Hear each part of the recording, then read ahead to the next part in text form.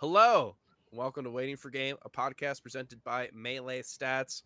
I am your host, Gimme That Wheat, and I am back.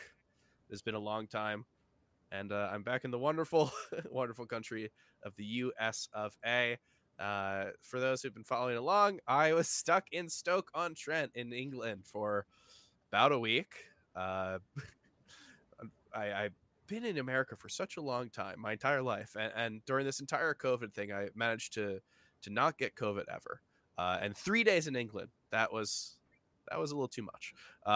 So if you want to see anything about the debacle that was around that, you can check our last episode. But I am back. I'm in America. I'm at my desk with my Donald Duck statue in the back. So we are ready to rock. We are ready to roll. We are going to have a great episode.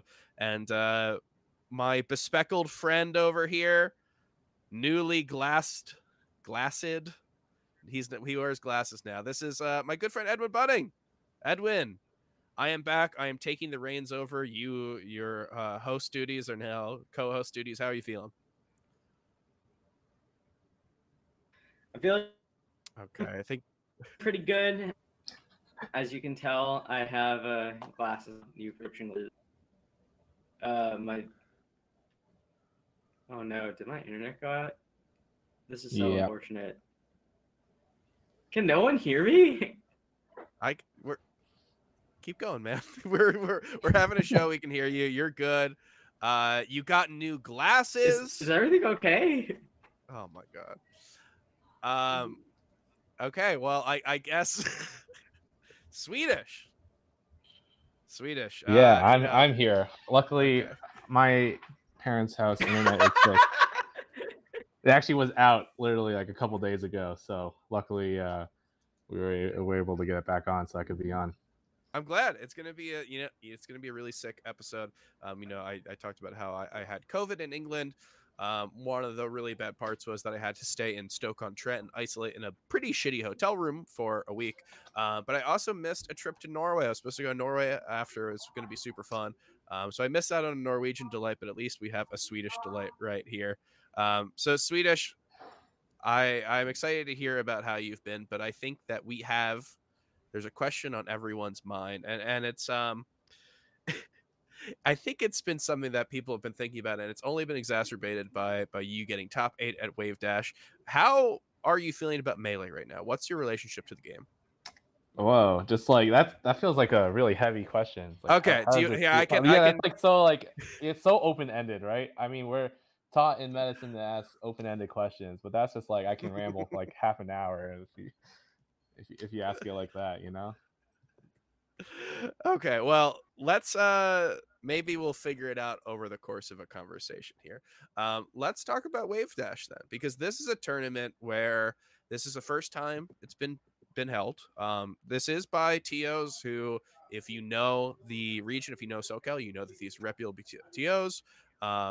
Jerry has run a ton of stuff, Friday Night Turnip, and just a ton of stuff now. You have the people who ran Pizza Time and all these SD events.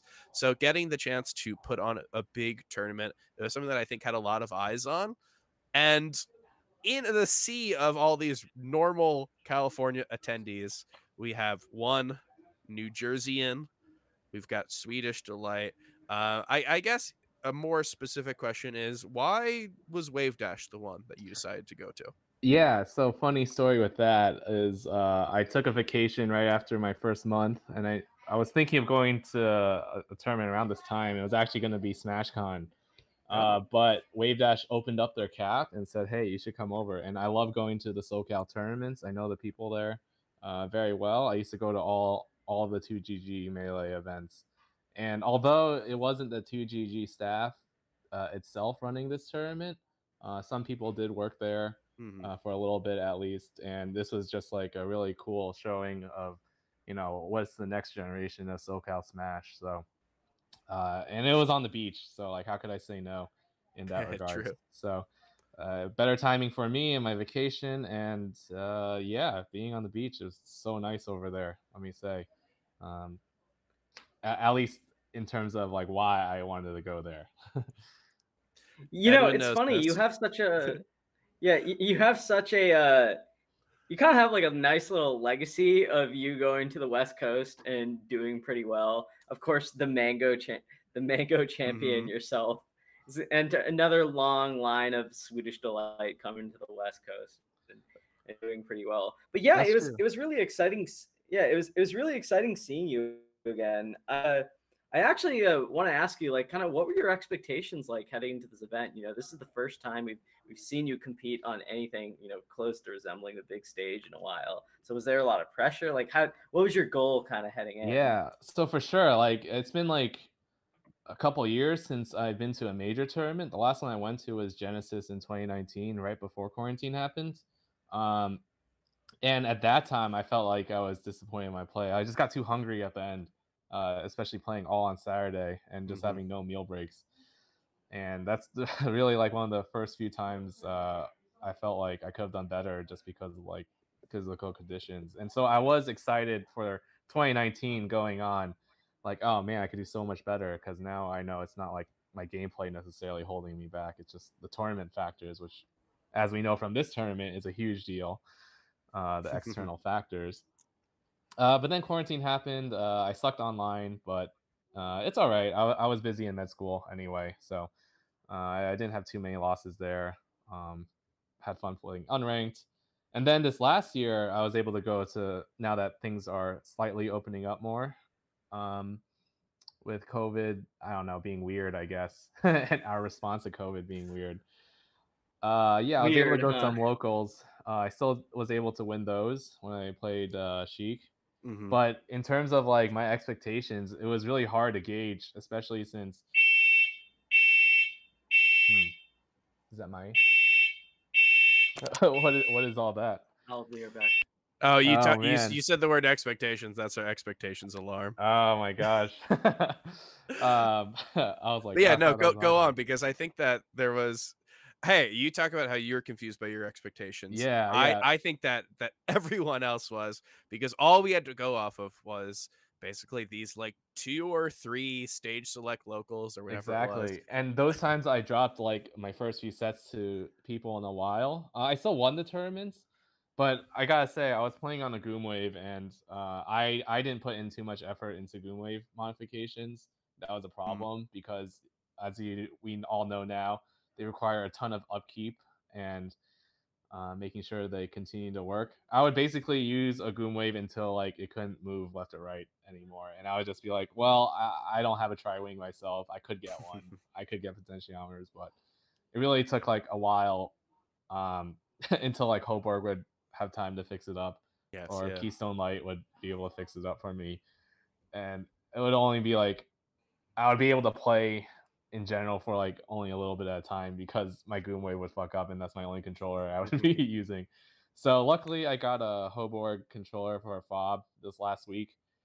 Literally like 2 days before, I started practicing on that a little bit, just like a few minutes a day, and that really is all I could do at this point with the new controller like that. It's just like, I practice like the basic, like, Uncle Punch stuff, go ledge dash, and like playing games wasn't even as important as just doing those things. So yeah, it worked out really well. Just having a good, consistent controller, you have your mind sharp, and you don't let the physical factors get to you as much as other people, and then you can do well. So I didn't have any expectations really going in, except I thought I would do better against Mango. That's the only thing I was thinking. Yeah, if anything, I felt like it was fine for me, and I was really happy to make top 8 for sure, especially since I didn't even make top 8 at Genesis or things like that, and be in that spotlight for a while. Yeah, I mean, I think you're kind of burying the lead. You came back after, whatever. How long is that? That's fucking over 2.5 years at this point, and you got top 8 at your first thing back. I think you're kind of burying the lead a little bit. So I guess I think one of the interesting things is, what part did you find most important to finding yourself back in the groove? You talked about playing with other people, you talked about practicing stuff, and you talked about outside conditions, but like, what do you think was the thing that let you kind of fit right back into the groove so easily? Yeah. Really, to be frank, it's just having it's so important to have a controller these days, especially after like we thought everything would be solved with the Goom waves, Yeah.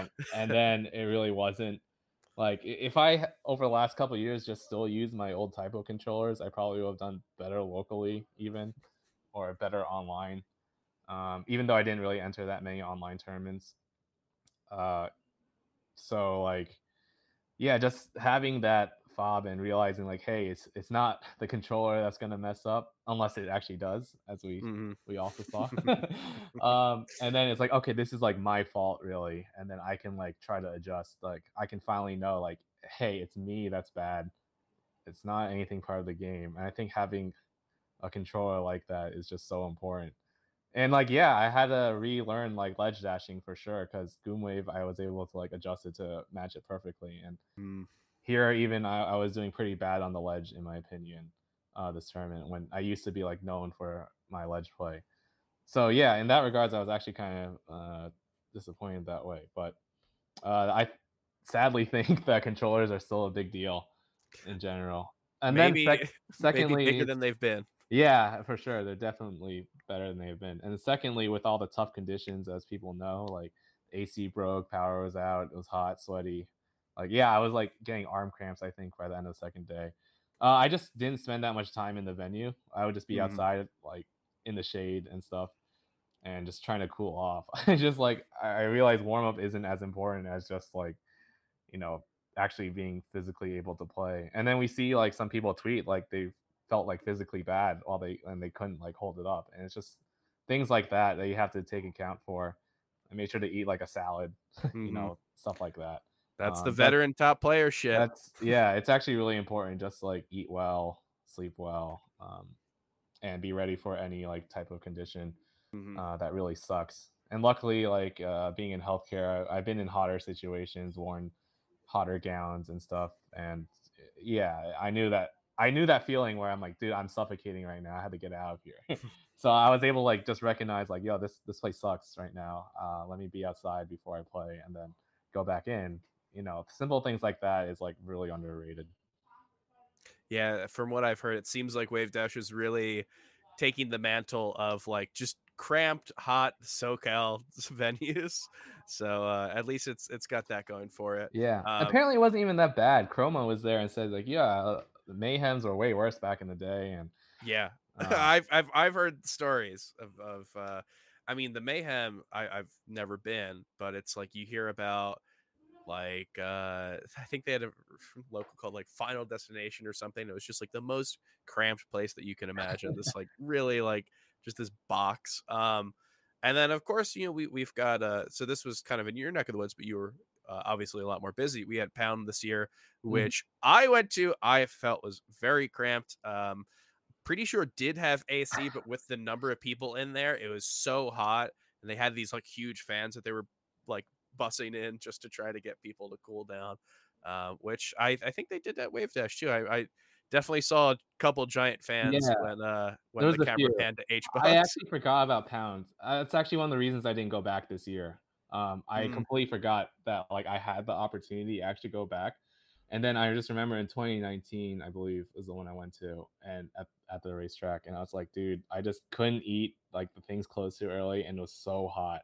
I was like, dude, I like if I mean, I probably should have went in the end just to like get rankings, but holy crud, it was yeah, I just like with all like life things going on, it's really hard to like find a tournament to yeah. really want to go to and like make sure that you spend your time and enjoy yourself. Like I would just go to tournaments like every month or so before, and it would be hard. I would like fly Friday night, go back Sunday night to Hmm. go like go back to work or do whatever obligation I had. And I was just like, man, that's hard these days when you get older. Yeah, I mean, we talk about this on the show a lot. We've got a word, well, a phrase, I guess, that I don't think we've used in the past couple episodes, so we've got to throw it in. But I like to talk about buyer's market because I think with the number of tournaments that we have right now, and the fact that the alternative to going to tournaments is playing Slippy, and it's like a fucking damn good alternative. Like we have a lot of melee players who are content with passing on some tournaments if there's like something where they're like, okay, well, I don't like that it does this, so I don't think I'll go. So definitely, tournaments have to kind of prove themselves Mhm. as like willing to as worthy of being something that people want to attend, rather Yeah. than just like, we've got a couple CRTs set up, like, you guys come through, just play. Yeah, Really feels exactly. And different. now I didn't even know if they had CRTs or not. They did, but I just like didn't even know. It's just it really is a different landscape these days. And yeah, I definitely like the concept of the buyer's market. Yeah, especially like you look at Ultimate, their numbers are huge. They So do everything they because they really, can't. yeah, they literally have no alternative. But we have Yeah, such good alternatives, and they during, like, at a time where probably was, well, I'll take probably out, at a time where it was definitely unsafe, they were attending a lot of tournaments in like June 2021. They had like a 600-person tournament. I'm like, this isn't right. Like summer 2021, people are flying internationally for stuff. I'm like, well, this yeah, just I doesn't think I think seem. that time was okay. I don't remember the COVID time uh too bad. yeah, it's like, so it's I, funny because I yeah, mean, I I don't think want they to like get into rushed it a it, lot. but still, Well, yeah. the first one that we had, the first major that Melee had, we had some stuff beforehand, but the first like major was Riptide, and that's in Mm. September. And it's just like, September and June don't feel too far apart, but I remember being there, and I remember just like, whatever. We don't have to get into it. Yeah, yeah, that was a One, lot. It feels like a long time ago. It's like a year ago, and my it's concept a of time different has world. like 1 month ago feels just as much as 1 year ago. So It's weird because it feels so far away, and it also feels so close. Like 2020 feels like it was a different life, but then also feels like I was like, oh, I just did this the other day. And I'm like, wait, that was like a year or two ago. yeah, yeah.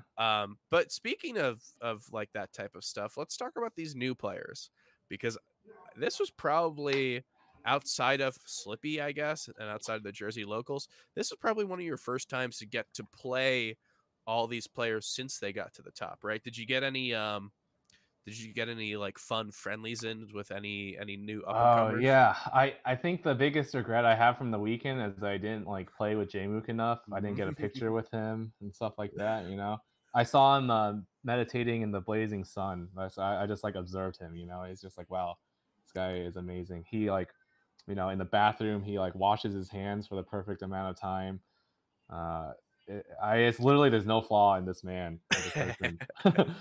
I was able to talk to him a bit. He actually said that he warmed me up for Mewtwo King in a Skatar in like 2015. I was like, I Wow. didn't even know that. And he remembered that, and he's like, yeah, you're a legend. I was just like swooning over him, when he said that. But I didn't get to play him, unfortunately. I was able to play Kodorin for a Hmm. little bit of warm up. He was like, I don't know, kind of antsy, and like he was like, damn, I had to play Jmook again. He's won like 70% of the games over the past week.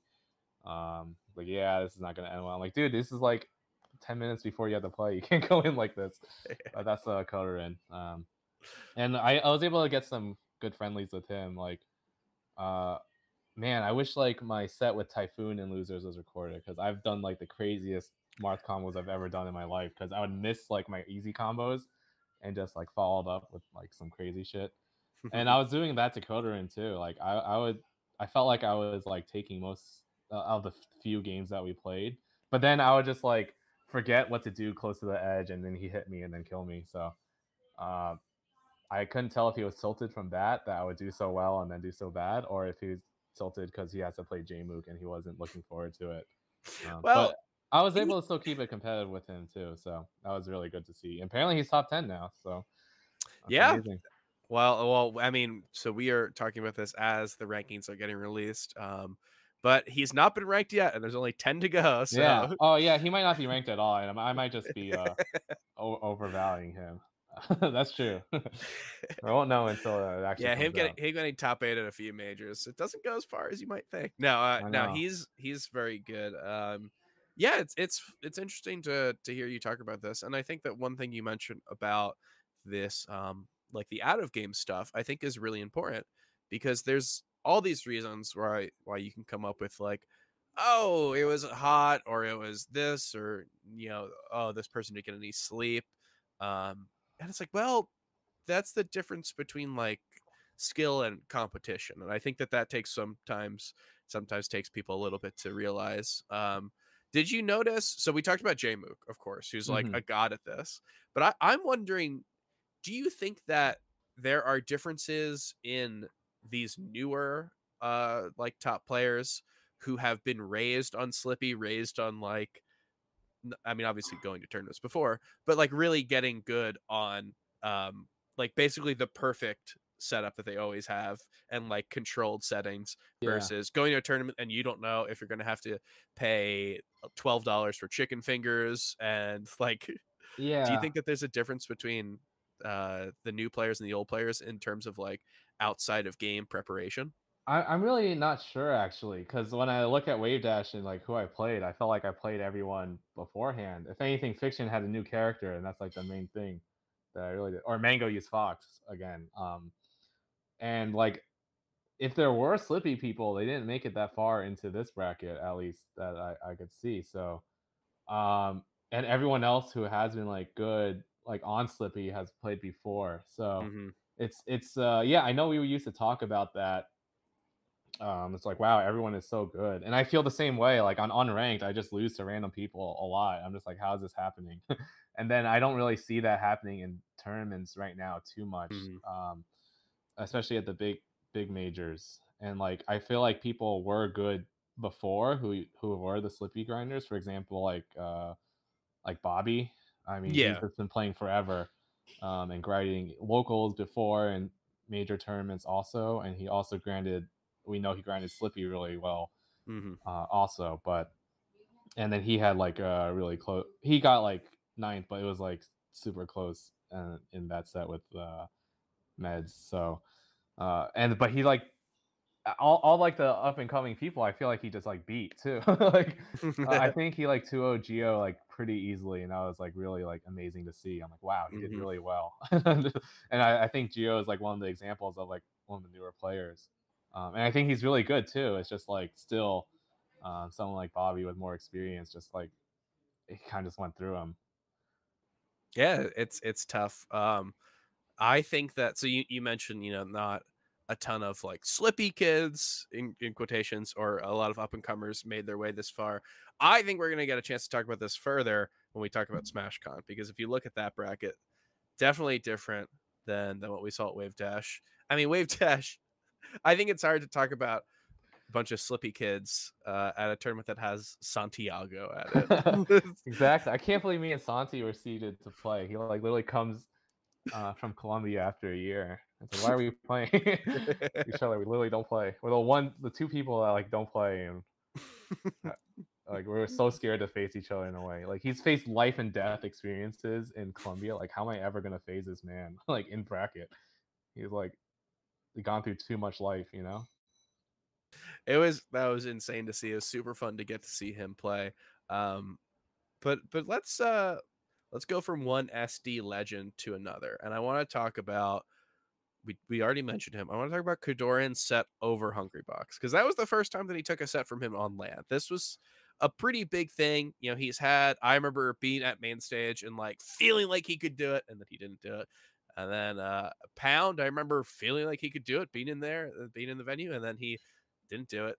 But this one, it just felt pretty different from the start. I mean, his set in winners, of course. Mm-hmm. Um, yeah, like how did you feel about that when you're watching? Was that like a shock to you? Or To be honest, I was warming up Mango for nice. Jmook earlier beforehand, so I didn't get to see too much of it. I just knew like in the background he was winning and it was like pretty solid. But I felt like yeah, he was like yeah, his preparation for that it seemed much more different when I was preparing him for Jmook, for example. It just seemed like he wanted it so much more against Hungry Box in that winner set than he wanted to Yeah. just like play Jmook. So I could, based on the little interaction I had, that's like literally the only interaction I had this weekend. And yeah, it's hard. Like everyone wants to beat him. Hungry Box. Yeah. Like yeah, he's one of the best in the game. He was number one for 3 years. Like of course, like he's on my number. Like he's my player to beat as the first number one. And it's You should really have been easy playing to do last that year. once. It's really easy to get that there once and feel like it, especially if you haven't played him in a while. And like, yeah, I trained for this. Um, but yeah, that was really cool. I felt like he had it in him that first set, but then it just like Hmm.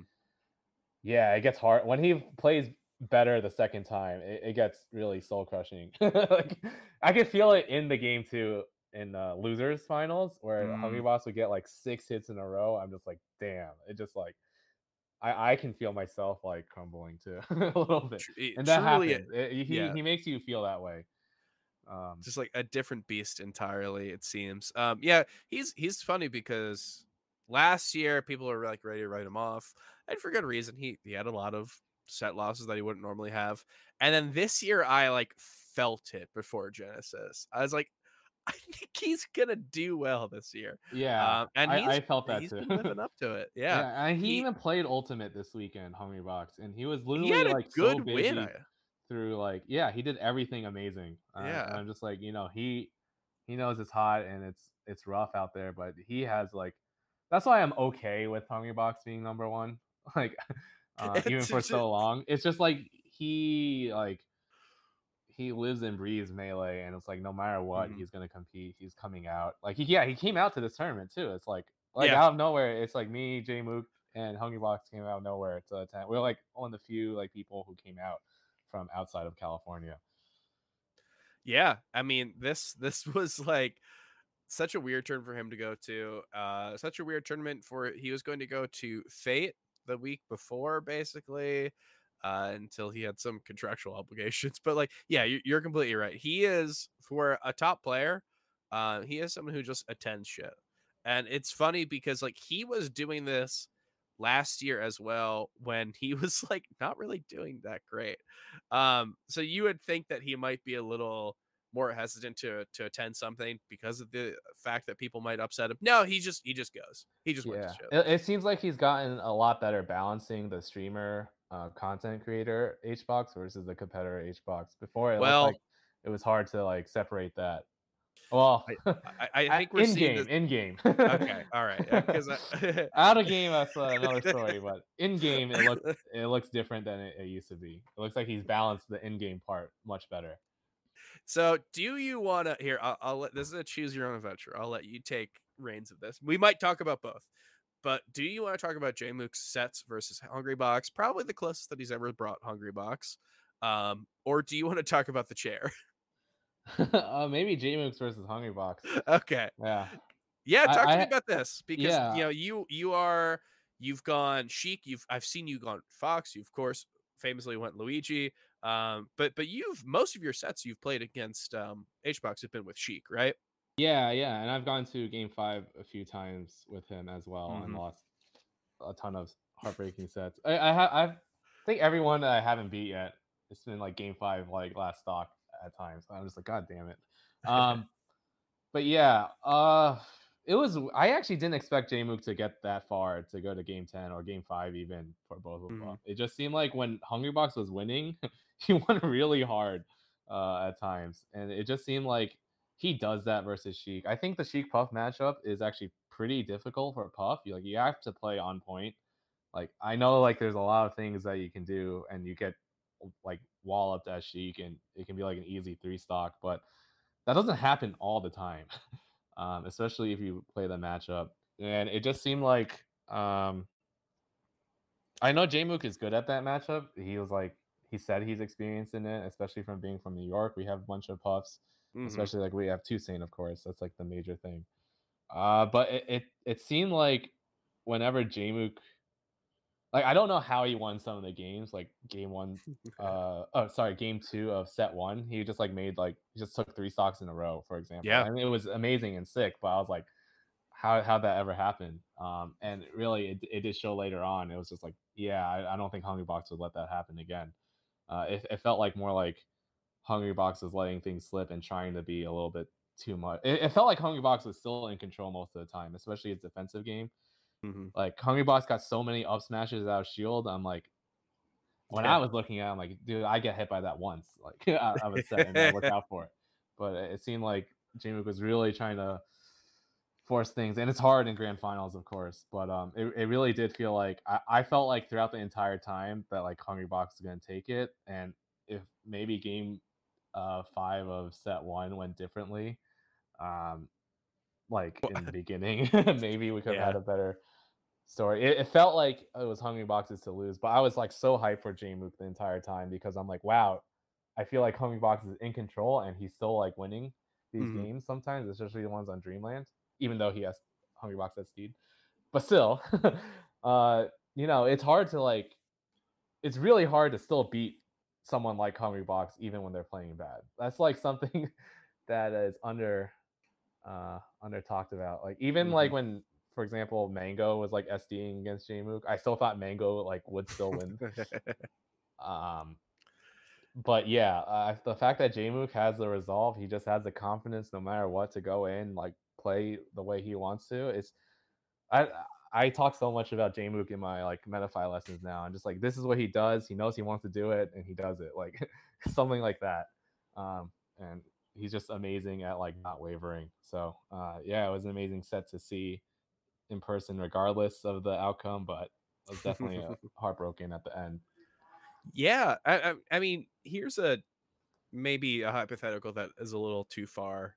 Sometimes people mention this type of stuff, and I just don't believe it.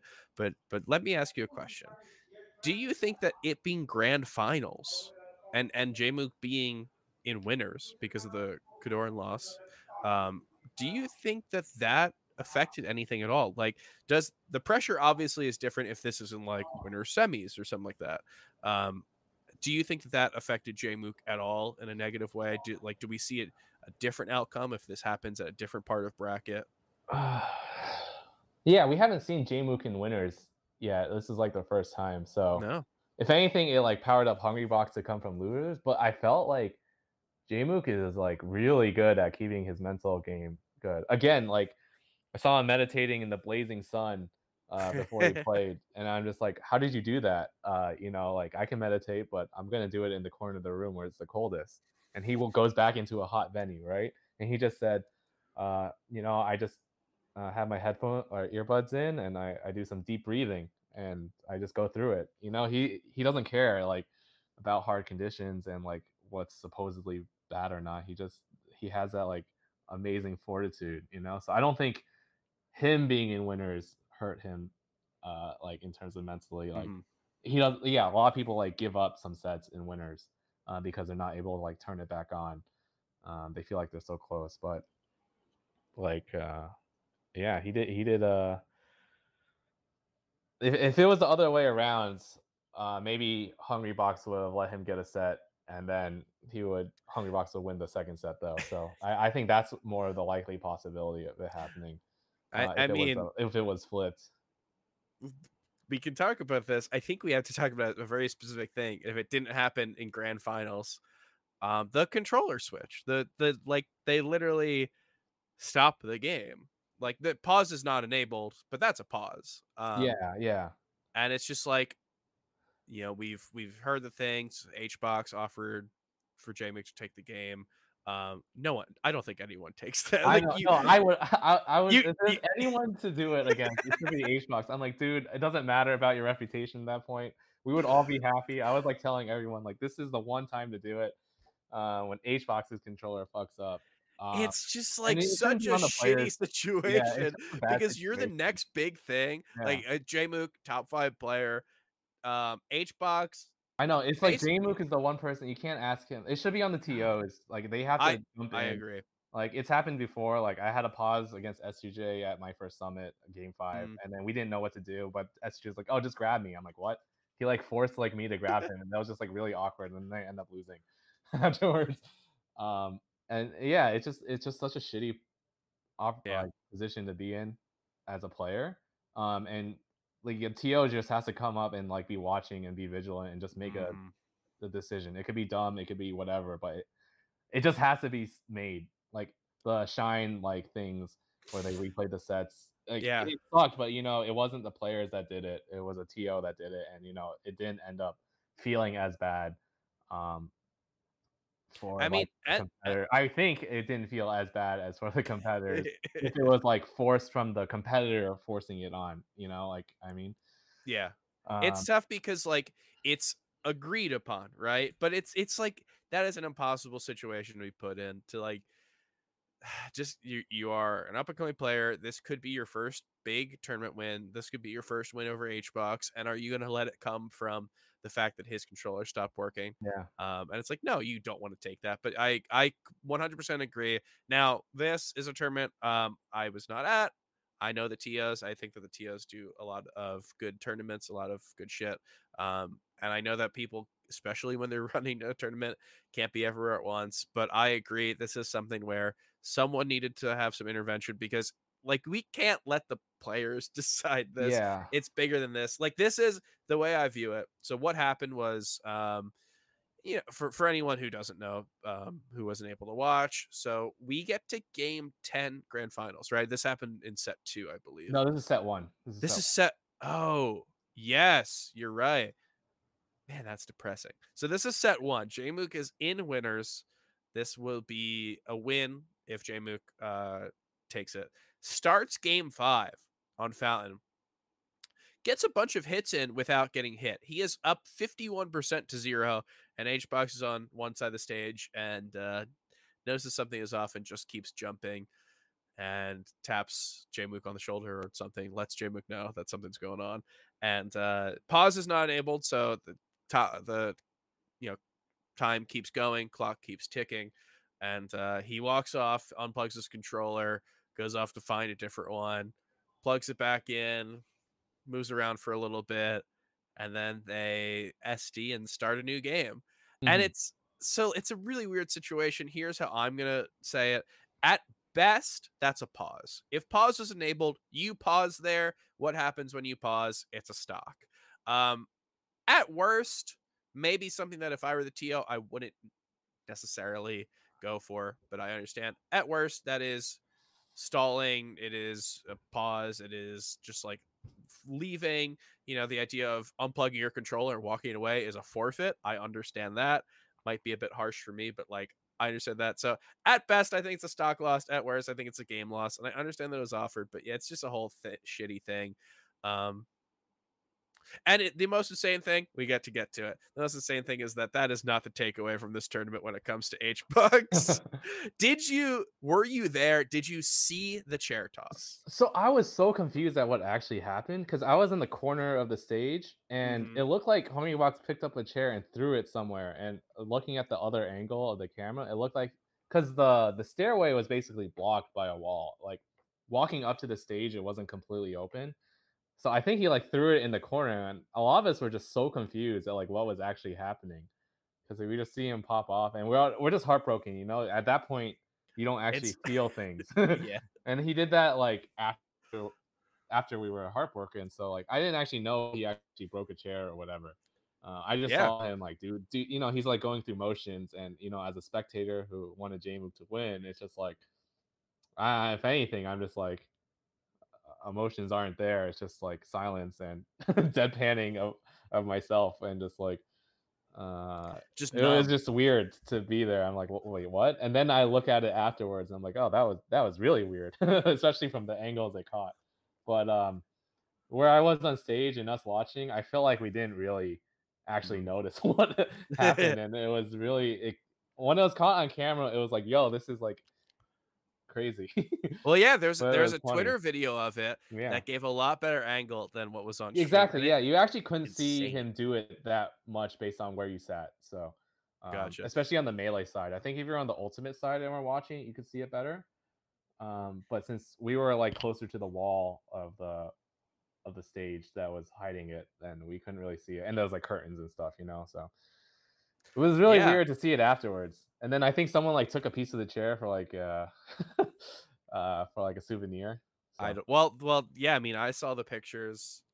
What happened is, so it was a folding chair, and it's got the back to it. So like the little like cushion part that just like fell off. Like he threw it so hard at the ground that the back of the chair just kind of it is detached itself, and it's suddenly two pieces.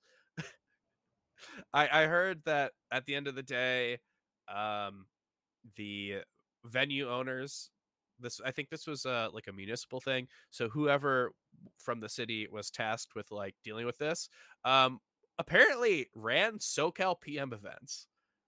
Like in the most insane serendipity, the person who's in charge of this and like would be the person to be mad at a chair being broken used to run PM, and it's just like, yeah, that sounds funny. Who cares? Oh wow. So, so like, we really scot free, but it is just like, maybe I'm lame for this. It is a thing that we shouldn't do. It seems weird that this is the second chair throwing from HBox this year, and it's just like, these venues, like, we need them, and they are not ours. We don't own these things, so the idea of like property damage, and then like, God forbid, the idea of throwing a chair and it hits someone, right? Yeah. Or like all this shit. It's just like, what's the line here? Because it feels like we saw it, and we saw something that probably shouldn't be happening. I know, yeah, for Hungrybox especially, right? I wholeheartedly believe, like, this is just chance, right? That he knows what he's doing a little bit and like aims things around, and it would definitely, it's still possible, right, that he's gonna hurt someone, but he's hurt himself like way more. Like he kicked a chair, I think, at Smash and Splash, and like broke his toe or something like that. So I don't think that's not swaying me that he shouldn't be able to do any of I this. know yeah, I'm just like, You're yeah, right. he's It's doing- more he's been it's doing more too harm many to excessive himself things. than He's others. the fact that he's harming himself is enough of a reason for him to like not do it, and we should like step in to like save himself if anything. But yeah, it's still not a good look, No. Yeah, we're having fun. We're joking about it. I think that it'd be nice if someone told him to stop doing that. Yeah. Because you don't want it. You don't want like the next time to be the time that something. Yeah, goes no, wrong. I want the funny, like the people like it's like we should put weights on the chairs. I want to see him just lift up like No, he's gonna like yeah, a weighted chair and just like lift it over and it's like gonna be actually 500 break pounds. stuff. He's gonna throw it into like. I know he's not like the weakest guy, I think that would No. like it should by doing that it'll just be more over the top and more ridiculous. But They announced the weighted chairs at every major, and suddenly his streams are just like workout streams. And exactly, he's like deadlifting 500 pounds just for the opportunity to yeet one of these chairs. I know that's something I'd be waiting for. I just want to see that. I just want to. I'm okay Well, with all of us being super fit and jacked and stuff. I'll be great. True, we gotta maybe that's why we need the 500-pound chairs, because we gotta get there. exactly. No, we have to. Oh, dude, this is a side, but I know we talked about the Slippy people. I think one of the greatest players who would have been there was Mech. I actually talked to him afterward. I congratulated him with top 50. I'm like, dude, hearing about this like no AC and stuff at Wave Dash, if you were here, would you still do push-ups? And he said 100%. It will make it more difficult. He said he was. That's the reason why he would do it. Especially, I think he would have done amazing at this event. Like we need more people like that for sure. He's like I feel like the anomaly of the Slippy guys in terms of like spirit and headstrongness. So he's a character. He's definitely. But he's been around for so long too. So yeah. Well, I mean, yeah, my brother used to play him when he was in med school in Chicago. So like, really, and that was like before Mech was like. Mech would like lose like rounds 1 or 2, like even. He's been playing for quite a while, and he's really like built himself up to become like this. So again, like he was better in the Slippy era, but still like he's been training for so long, which is inspiring to see. One thing about we're gonna bring it back to about just how amazing Jmook is. I don't know if you got to see their summit set, which is actually pretty close. Shout out. I think I saw that. Yeah, I mean, I know I saw that, but I don't remember too much about it. Well, it doesn't. I'm not going to talk about the set. Yeah. Jmook, he wins it. It is pretty close, but Jmook wins Yeah. it. Mech does his push-ups, and Jmook just gets down, does push-ups with him, and it's just, Mech's whole thing is that he does not a person who's done push-ups. He is doing them. He started for the stream or whatever. Yeah. So like, it's cool to see him learn and do all this.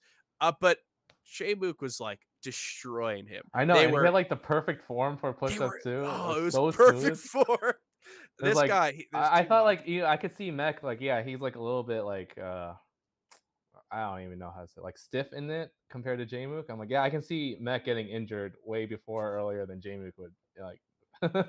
In terms of these push-ups. So yeah, another amazing thing about Jmook. That's also one of my goals eventually this year is to do push-ups with Mech on stream.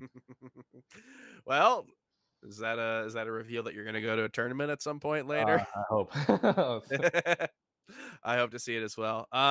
Yeah, Jmook, just an insane human being, seems to be good at whatever he puts his mind to. Let's talk about another human being who seems to be insane at whatever he puts his mind to. And I'm going to be talking about a guy who got third at a tournament. Good, very good Smash player, third place, top 5 player, I'd say. So maybe his third place that impressive. Yes, it is, because it is Leffen getting third place at EVO in Guilty Gear Strive. I don't know if you know anything about this. Guilty Gear Strive, it's the newest I can't think of any words. It's the newest edition, I guess. It's the newest Guilty Gear. It's the newest. Perfect. It is the newest Guilty Gear. This has been like their big transition into being kind of like a fighting game that I think that the masses can play, and nothing exemplifies this better than EVO, where it was the game with the most entrants out of every game here. Bigger than Street Fighter, bigger than Tekken, bigger than these juggernauts. It's Guilty Gear Strive, and Leffen, like he's been doing with other fighting games, like he's doing with Dragon Ball FighterZ, and like he did with Marvel vs. Capcom way back, and like he did with Ultimate, it's just been like dedicating himself while being one of the best players in Melee. I think he ended up he went to Combo Breaker. I want to say he got like 13th, 17th, somewhere around there. He went into this, he got third place. So we don't need to get into the aspects of this. I will say this is insane. He was seated 39th, and like, you know, the thing is with a big game like this is the first time that a lot of people got to play each other. So maybe the seating's not necessarily as accurate as like a Melee major where we've seen these players play all the time. But just like the insanity of Leffen coming to this as a side game, seeded 39th, beating probably what many consider to be the best player in the world, which is Latif, and coming out in third place. Just insane. So we don't have to spend a lot of time on this, but I felt like it needed a mention. And if Edwin were here right now, he's attending other stuff. But if he were here right now, we'd have we'd have a little bit to talk about, because there's always this thought in Melee stats about like, what if Leffen didn't do all this other shit? What if Leffen were worse at Dragon Ball FighterZ? Does he become the best player in the world in 2018, 2019? If Leffen were like worse at Ultimate, you know? And now we have a new fun question where, well, if Leffen does Leffen getting third, is that good or bad for what it means for Melee? What do you think? Do we see Leffen more? I know, it's just it's a crazy. He's a gamer. If anything, I think he would be if he had to choose, he would choose Dota. He would get so much money, and he was really good at Dota, and he follows along the scene. Yeah, he's one of those god gamers for sure on our scene, along with Void. Um, Evo winner. Yeah, Multiversus exactly. Evo winner Void. But you know, Melee is just such a special game. We don't do it for the money. We do. No. It's like we have a strange obsession with Melee. So he'll be back. He just loves that game too much, and it's just funny when he wins. Like when he beats Zane with Sheik, I think he probably enjoyed that a lot. Just you can pick something up and just like win after he said he would do it, or even like when he won in Europe, like with the Frame 1 controllers. He just like did it because he wanted to try it out. So yeah, it was definitely. I have no idea what's happening in Strive, to be honest. I can't follow along. I don't play other games, even though I have a fight stick that I was graciously gifted by Raging Cherry a couple years ago. I just haven't touched it. Sorry. But yeah, like the only one I could follow is Dragon Ball. But yeah, people were just like watching it in the dive bar on Sunday night, just watching play. I don't know why it was happening so late at night. It's like 9 p.m. it started for top 8 on West Coast. But yeah, I think Leffen just also has that, you know, he's been at Evo before. He's won an Evo. Evo is not the same tournament as Combo Breaker. I think higher level of gameplay is played at those tournaments like Combo Breaker. Also, like I think Evo is still doing 2 out of 3 things, which people complain about. Well, this one, this one's a faster game. I think they ran 3 out of 5 for the entire event. No, they did 2 out of 3s for a lot of it until winners. Well, so I meant for Guilty Gear specifically. No, you're right. They did 2 out of 3 still. I think he was winning. He was winning like 3-0 stuff at least in the top 96. But yeah, what regardless, um, Someone yeah, can, someone can. I literally don't follow Strive, so I have no idea what's happening. Someone in chat can, if you there's can. a Speak lot. out.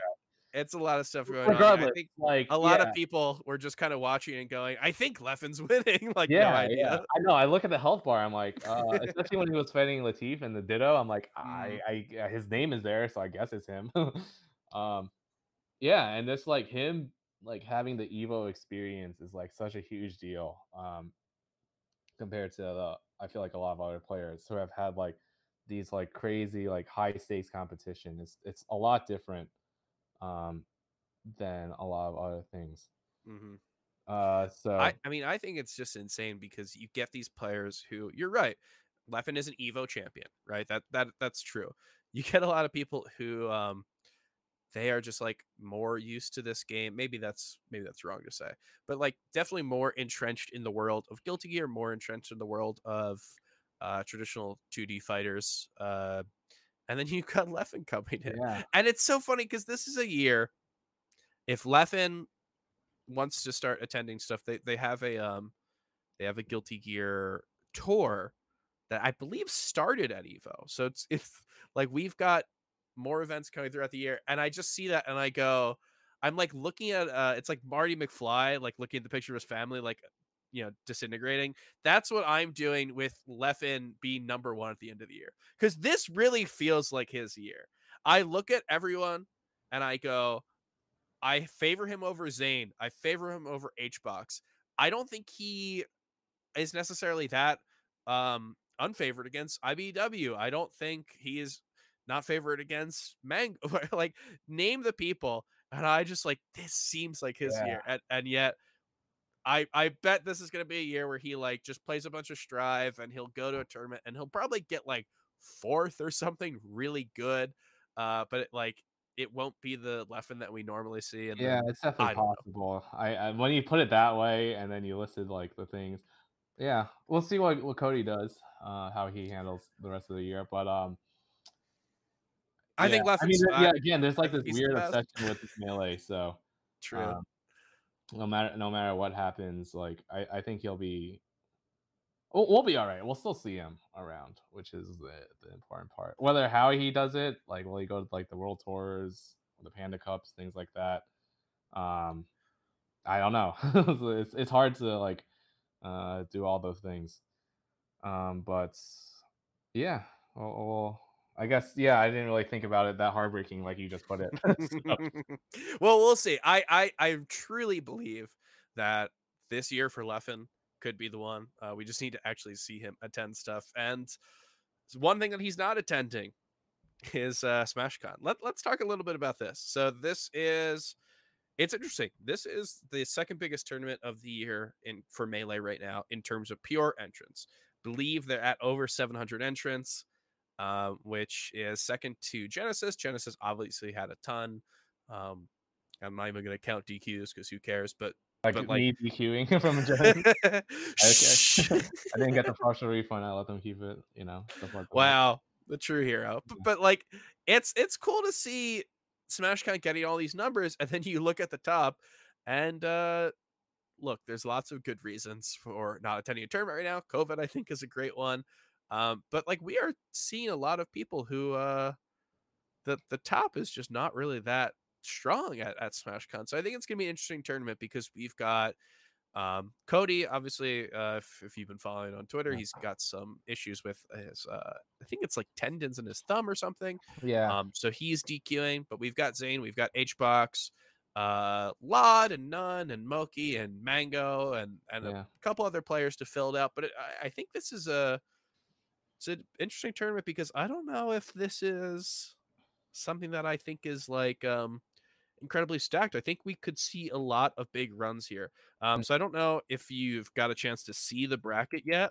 I saw a little bit. I saw it was so much funnier when B-Bats was 124th or something, when that seed was happening. I haven't looked at the adjusted seeds and stuff. Well, it's funny you say that. So for anyone who's listening to this after it comes out, we are talking about those on Wednesday night. And as of right now, for an event that starts on Friday, stuff's still wacky. BBATS is not 124th seed anymore, but we still have some really weird seeds. I think Kem, who just got called he was in the top 40, right? He just got ranked on the MPGR. Kem's ranking on the MPGR is actually higher than his seed here. I think he's like 48th seed. So there's definitely some stuff that still is incorrect, but I think that's just gonna I'm always okay with seeding like weird and being underseeded as long as it gives you like different matchups and stuff. And you face other people that you don't usually face, but usually that doesn't happen either. So that's like the problem with like the seeding too. It's like I'm okay with intentionally underseeding people even at locals, just so that we can have different matchups from time to time. But it's hard to do. It's definitely not an easy job, and they're still working on it. So that's all right. It seems like the seeding here, we're gonna see really similar matchups, just like a round or two before they would happen. Yeah, which is important too, because best of 5s versus best of 3s. I'm always fine with best of 3s. I'm less melee to play, the better for me, because I get tired and my hands hurt. But I think a tournament with Mango is always one to watch out, no matter what, just to see. True. I mean, if he plays, I think he's dropped out of SmashCons before. And it was Zane, regardless. I would always watch a tournament with Zane. He's just magic to watch. So. Regardless, I think you can cut out like 600 people, and if I just Zane playing like in a local, I would still watch. It'd be great. Yeah. Well, before we get to the top people, because I think it's an interesting term to talk about the top, but maybe not as thick as some others. Thick. I don't know. That's a weird word to use to describe it. But have you gotten, you say you've seen whatever the bracket is right now, who knows if that's going to change. Yeah. Do you have any, do you see people and go, oh, I think this person's going to make it far. Ooh, this is going to be a good tournament for this person. Do you have any of those in particular that you've, maybe pointed out? Yeah, I actually didn't look at this newly updated top 64 I'm looking at now. I was only looking at like literally the 64 pools, and I'm like, oh yeah, I hope these I'm really looking forward to, as I see this now, I think Crudo has a really good bracket for him to get far. So I'm excited to see Crudo at least. Hopefully he does very well. And yeah. Well, so that's he plays KJH, would play None, and then the interesting thing is after that he is supposed to play Zane, but let's look at Zane's set right before, because this is someone who has not played in offline set in years. It's probably been since 2019, and it's Axe. Axe has Skurzo, which is Skurzo, very good player. Someone who I think I would probably take Axe over. And then if Axe wins that, we could likely see, if seeding doesn't change, we could likely see Zane versus Axe for the first time in years. What do you think about that? This has been like his problem matchup, but he's also so fucking good right now. So what do you think? Well, it depends also if Axe actually faces Pudgy Panda and Pudgy Panda actually plays. He's always like half and half. And even when I've heard rumors that he's not going. Yeah, he's going, but like I don't know how serious he's gonna take it, if he will play ICs or try. Like the thing is, even if Pudgy doesn't try that hard, he's still so fucking good. I can see him still winning. But yeah, he's definitely like not into melee as much as a few years ago. He got like super fit as well. He has like I saw, yeah, he's not Pudgy anymore. He's definitely not Pudgy anymore.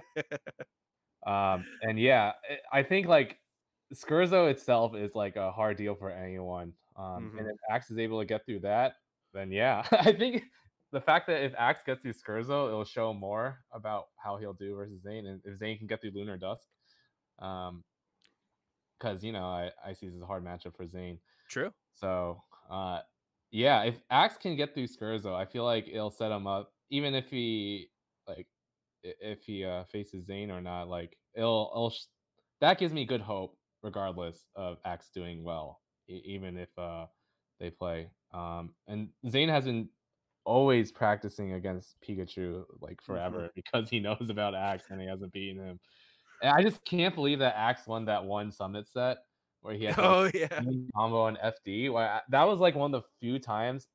I don't really react to Melee tournaments that much, to be honest. Like I get way Mhm. more hype over Dota tournaments and stuff. But that was something I had never seen before, and I actually like yelled at my screen. It was like, so amazing how Axe won that one set at Summit against Zane. It was the most insane thing. I think that was like the highlight of that year. Actually, it was awesome.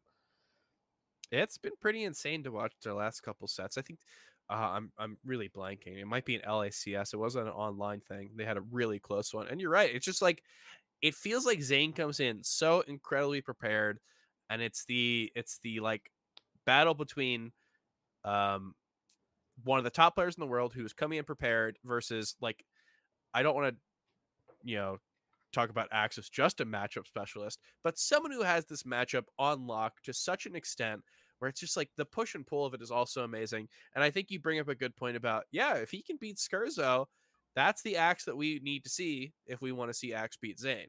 And I think right now, this is, we've been talking about rankings a little bit, but right now, Axe is the 29th best player in the world. And a person who in the past have maybe said that Axe is a little overrated. I think Axe is really underrated right now.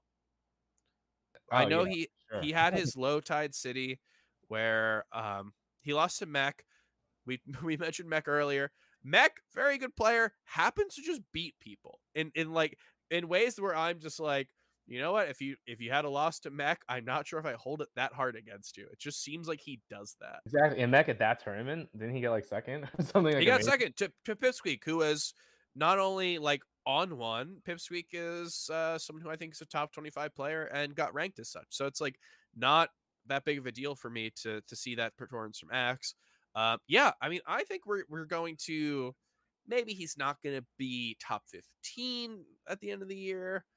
But I think we're going to see Axe kind of come back because I think what people are viewing him as right now is I don't know. I think they're underestimating him. Edwin Budding, we talked about Zane. We mentioned Zane versus Axe, and your visage appears in front of me like an apparition. Do you have thoughts on the matchup of Zane versus Axe? Yeah, I do. I think that matchup is still terrifying for Zane. And and I would say it's as terrifying for Zane or analogously as scary for Zane as, the prospect of, say, if Zane's had like moved in anywhere and like knew and thought for a moment that he had carbon monoxide across the whole house and had to call the fire department to come show up and then have them tell him with an embarrassed face that there's no carbon monoxide and that there's just some dust in the fire alarms. So, just to get the elephant out of the way, I am alive. My house is my spouse is safe. My dog is safe. I am safe. I'm not in danger of dying. As I thought for a second for the last 30 minutes. Better be safe than sorry. Especially my parents got carbon monoxide. It was bad. Jeez. Oh, I'm sorry to hear that. It was very confusing. Let me just say that. But everything ended up. Yeah. So I don't think Zane is in quite that level of danger of wanting to flee for a second. But I think if he sees Axe's name in a bracket, oh my god, oh my god, I'm pretty sure it's like out of battery. Yeah, I'm like 100% sure it's out of battery. It can't be. Yeah, okay, it's fine. Yeah, so I think it's a pretty terrifying chance that look, they literally went across the house with like a detector. Like there's no Edwin, you're not gonna die on this episode, right? No, I don't think we talked about me getting like robbed or something, or me like falling off my chair and passing out, and like that's good to get on like live stream fails. But I think if you die, it like horseshoe theory happens and it's not interesting anymore. It's just like sad and people don't like click on it. So I will for in terms of Melee stats, I think we're better off if you stay alive. Yeah, so. At least open the door or something. Yeah, I don't think I'll die. Yeah, this is I do think if I died on stream, it would get you. Yeah, I think if I died on stream, the channel would get banned. Oh wait, that's right. Swedish, help me out here. What are my warning signs? No, yeah, if you're like acting really confused and stuff, you need to go outside and exactly what you need to But do. you did Just say have you're confused ventilation. about Axe's chances versus Zayn.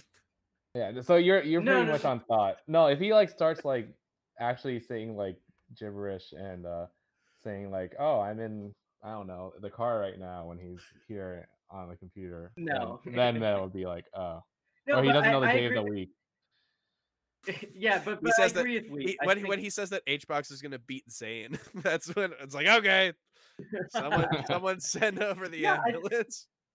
well, you were talking about like what are Axe's potential paths, right? I think like there was a stretch of time when Axe was like if you saw Axe against like a top 50, top 100 Fox player, that was scary, right? But it still is Axe, right? For some reason, it's like the better or more established a Fox player is, like typically I'm sort of like weirdly less scared for Axe, or like if he runs into a Falco, I think that's still pretty. I still think that's pretty good for him. If even when he was kind of slumping at the end of last year, he was quite good at the Sheik matchup. Like you would think someone like Face Roll or Ben would be like consistently giving him problems, but that was actually like kind of one of his calling cards. Like he would do quite well in that. Him versus Marth needs no introduction. As far as I'm concerned, I'm never going to count him out in that kind of matchup. I've seen people talk about Zayn versus Axe, like, oh, Zayn's going to like 3-0 him next time they play. And I think that even if that did happen, that's such an unreasonable expectation, right? Like you don't just go from. So I think he's absolutely like he's a pretty interesting wild card. And just like on that note, how like I don't know if you guys brought this up. How we have a Pikachu player that's ranked above Axe. When was has there ever been a time in the history of Melee when Axe has been active where he's gone to a tournament and not been the highest seeded Pikachu player? And I know it. Some people are going to say, well, and I know this because this is my first instinct. Some people are going to say, well, Swift plays Fox also. But like, you look at Swift's results and like where all the big wins are coming, they're coming with Pikachu. What was the last time the world saw? Has Axe ever like been ranked beneath another Pikachu player before? I don't think Edwin, so. we're Melee Stats. We can't be asking the questions. We need to be answering the questions. Yeah, I can ask that as a guest, right? Yeah, as a ask us. Patreon member, I can ask like, hey, it's the smoke, the carbon monoxide. See, it's making me talk crazy.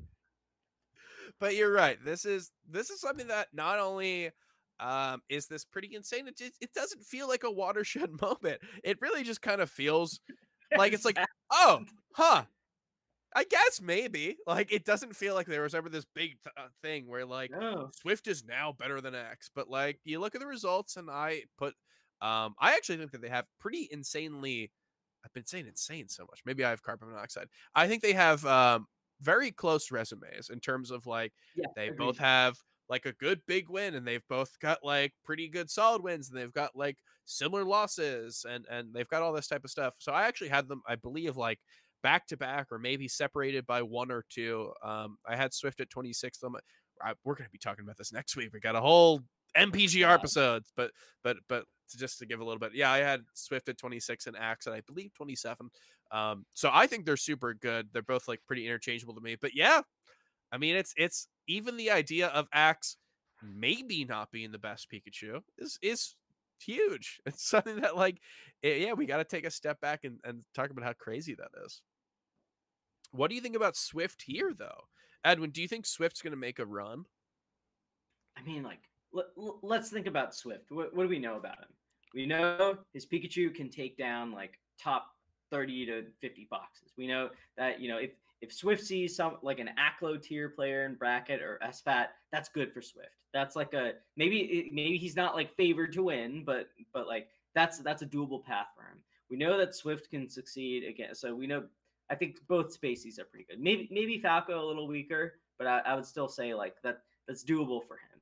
We know Swift's got the Fox ready for any Jigglypuff players. If we see Swift versus Hungrybox in bracket, I have to think Hungrybox would still be the favorite, but like that's by no means like a cakewalk for him. We've seen Hungrybox lose to a Fox that he's lost to before online in KJH. Is it crazy to imagine that Swift could repeat the same feat? Honestly, no, I don't think it's that crazy. I don't know if it's super likely, but it's doable. Just like when you think of Swift, like down the list, right? I don't want to look at projected bracket too much because like that's prone to change. But like honestly, Maybe, I maybe not. maybe not. But like the only ones that like really stand out to me as like especially difficult would be like Zane, Lod, and I think Crudo would be pretty tough. And I think Polo should be tough. Everything else, like I gotta say, What you about can Swift- Mango? I think that's doable. I think there's a chance that Swift might like hit Mango with some ridiculous platform reaction tech chase, like like combo or something in the middle of like a game 2 where he's about to go down 2-0. For sure. I think any non-East Coast player that has not played against Hacks for a while, then I feel like just because people aren't used to box movement at all, they get like too flustered about it. I can see Swift taking literally anyone in the True. world. I mean, we talk about Pikachu, box Pikachu. Do you guys remember that summit where Swift was at, and everyone was just like, "Yeah, we should like nerf SDI for boxes." And I say it in a funny voice. Maybe I don't disagree. I don't know. I don't know where I'm at on this one. Well, but I play Sheep, so it's easy. I don't have to worry about it. but like the point of this is that his SDI, I mean the SDI from the box, and then obviously Pikachu's natural ability to SDI well, was levels that even X I don't think we've seen that from. So I think it's going to be interesting. And Edwin, I don't know. Let's maybe we make a bet on Mango versus Swift, because Mango in my mind is such an easy person to count out. We've done it for, I don't know, years. Like I feel like the time where we've counted out Mango has been for a long time.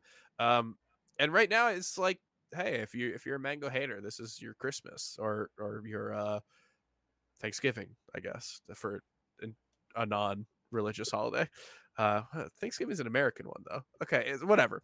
It's a good day for you. It's your birthday if you're a Mango hater, because this is like the time for Mango that he's not doing well. He missed the top 10.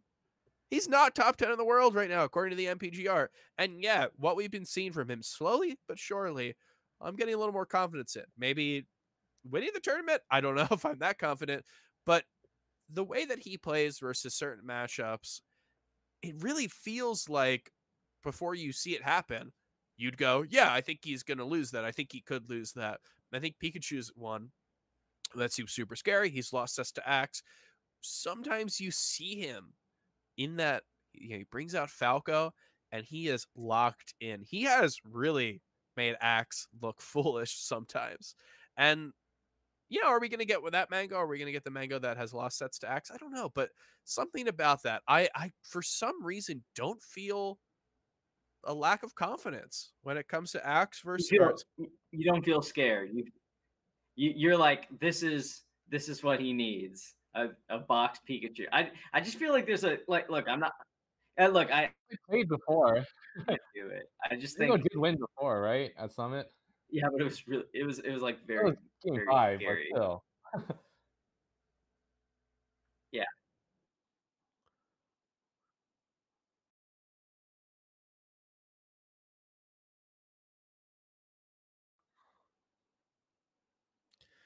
Yeah, I don't know. I think that he has the ability to make a little bit of a run here, because he's seeded well, because he's a good player. One almost top 25 in the world. It is one of those things where like, here's a fun example. Zealot this year was not on my top 50. Zealot is a player who I think is super good, but was getting top 50. I was so confused. Well, Zealot got good seeding because he's a good player, and then just like performed a seed at every single tournament and never got like a really good win. So it is funny because like Swift might be in a similar situation where he has a lot of good wins, but like this tournament he might just get a good seed and perform to seed because he now is getting like a bracket that's going to be a little different. I agree. I am much more scared of Swift facing Lod/Polish more than I am. Oh yeah, I think that's tough. I still think the saddest sets I've ever watched in Melee were Armada Axe when Armada was destroying. Except that one time that Axe got him to game 5. That was nice. But wasn't sad to me. Well, to be fair, Swift will go Fox in those if he plays those two people, but that's still a tall order. That's I true. think Yeah, so but hard. look how good they are against Fox. So Yeah, True. I don't even know. I don't even know if that's like a better choice at that point. Well, I mean, that's a fun thing because that matchup right there, if it does happen, if Swift beats Mango and plays the winner of Lod Polish, that's a big matchup to me because honestly, this is of any tournament, this might be Lod's chance to win, right? It sounds insane to say that Lod can win a tournament because we've seen so many times where we have all these really good players and they don't win a major, right? Lod beat Yeah. the best player in the world in a set. That's a that helps your chances a lot. Yeah, and he 3-0'd him. You're of course talking about where he beat Leffen, who he's established as the best player in the world. But like, so some H boxes here, right? That's tough. We've seen the online sets, unless Panda's watching. Then we haven't seen any online sets. No, but we've seen the sets where Lod's able to do it, and we've seen the in person sets where it's super close. I still think it's going to be a tough matchup. Still not something where I go. Lod has a really decent chance at beating HBox. I think This it's feels still so HBox different, favored. doesn't it? Like the level, I feel like by the numbers, we should take Lod's chances of like beating Hungrybox much more like seriously. But just like for some reason, like you see the name and bracket, and like you see it like the stakes, like when they both walk up to the stage or whatever, and they're both sitting across or next to each other. It's just like very. I still think that's very scary. Even the HBox is scary. Lod, We talked. Swedish and I like if talked you're about Lod, it you earlier. don't want to. Yeah, you no don't matter want what, to no matter how him. good your chances are, you don't want to do it. Even when HBox was doing bad, I think Zane was like, "This is the one person I don't want to face," because then it's like, "Oh, you're supposed to win because he's doing bad," and then he just wins. There was a time we talked about it here. There was a time where he was not incredibly bad, but not incredibly good yet, and it was just like it was around Genesis where he would beat players who I liked and then would lose really bad. And it's just like, well, it's not fun when he beats Polish in like a really long 3-0, but then it's also not cathartic when he gets like demolished by Cody. And now we've seen a different HBox from even earlier, even from like 4 months ago, 3 months ago, whatever. At this point, we've seen a different HBox where he's more competitive and it's going to be a different thing. But even then, if Lod's going to win a tournament, he I believe he's in the same situation as you, Swedish, right? I believe he just graduated med school. Yeah, and he's doing a harder residency technically. Although he said that he's not as busy as me, but he's on call a lot. So I think with him, it's either he's going to do amazing because again, like for me, for someone like Santi, we've just been burned out on life that Melee isn't a big deal to us, so we don't get like, we don't get shook or whatever. It's just like nothing is as bad as we're doing on a daily basis. So I can see him either doing like amazingly well, like easy top 5, or he is actually burnt out and will do really poorly below his seed. So I don't think he's gonna be in the middle of that. I think I'm leaning more towards he's gonna do well, especially if he has time off to come to a tournament. He'll be able to get some practice in. And as long as his controller is good, me and we talked about that. All comes back to controllers, doesn't it? Oh my god. But then I think he'll have a really good run. He is definitely a person that has really, really quietly become a bit of a gatekeeper. I don't know. You might not be in the same circles as we are, but in the nerdy Melee statsy circles, the whole joke about like, who's 8th on your ballot and why is it Lod? Just like Lod becoming this person who is like definitively not on the level of like Plup, Amsa, HBox, JMOOC, whatever, whatever you want to call that. But also clearly above the level of like Kadoran, Nun, Mango, Fiction, because Lod's results have just been so clean and so like he just goes in, does well, gets a few wins, and then really like has respectable losses. He doesn't get upset this year, at least. And he has been punching above his weight. So something like this, it's like, yeah, it's going to be interesting. Can he keep that situation up of not having bad losses? And is he able to keep punching above his weight? Because this is a good tournament to do it. beat Mango already this year. He beat Zane already this year. HBox is the one who we've seen it go super close. So yeah, it's gonna be an interesting tournament for Lod. Yeah, for sure. I mean, I just like I knew Lod would do well this last year because he was in his 4th year of med school, and that's like notoriously when you get power ups. Like my brother in Chicago in his 4th year, he beat KGH in a boo like randomly, and I unfortunately did not have that 4th year power up. I went straight after 3 years. So I think like yeah, just all the experiences he's had this past year, even if he's been really busy in July, working so much and starting his residency, I think like yeah, it shouldn't really like falter like all the past experiences he's had this year. He's still gonna do amazing, I think. So I want to put my money on him doing really well this tournament. Mr. Budding, what do you think? Edwin, what do you think? There's I'm gonna switch gears for a second because well I guess the first thing I'd want to mention is that like Lod is so he's just like it's been really incredible to follow him because I feel like he's always been like the standard for different levels of play, but they've kind of like escalated over the years, right? So like in 2017, this is something I always love bringing up, right? When Plups Luigi made its massive run through CEO Dreamland, Wheat always used to joke, or he always bring up like, yeah, you know, Plups Luigi did great versus Nintendo, did great versus Drug Fox, Ginger, all these people, but like, do we really think it would be a top 10 in the world? Like, does Plups Luigi beat Lod? Probably not, right? Like Lod solid top 50, and I was like, yeah, I think Lod beats Plups Luigi. And then like later on when Lod became a top 25 player, it was like, oh, like name someone who's ranked 20, 25 and be like, Lod. Definitely. Right? It was just, he was always the bellwether for, it's like, how good is Plups Luigi? Could he be Lod probably ranked 50 to 60, somewhere around there? And then it's like, well, if PP came back right now, he would probably do well. But can he beat Lod? And at the time, Lod was like, you know, in the 30s or top 20 or something like it's just like whatever, for whatever reason, Lod has like been the bellwether. And it just keeps changing. So now Lod is top 10. Yeah. I do want to quickly mention that there's another player that's kind of like this. That's really I don't think we've mentioned him yet on the show, or at least not since I joined for my life crisis. But I think that Chudat's presence in this tournament bracket is horrifying.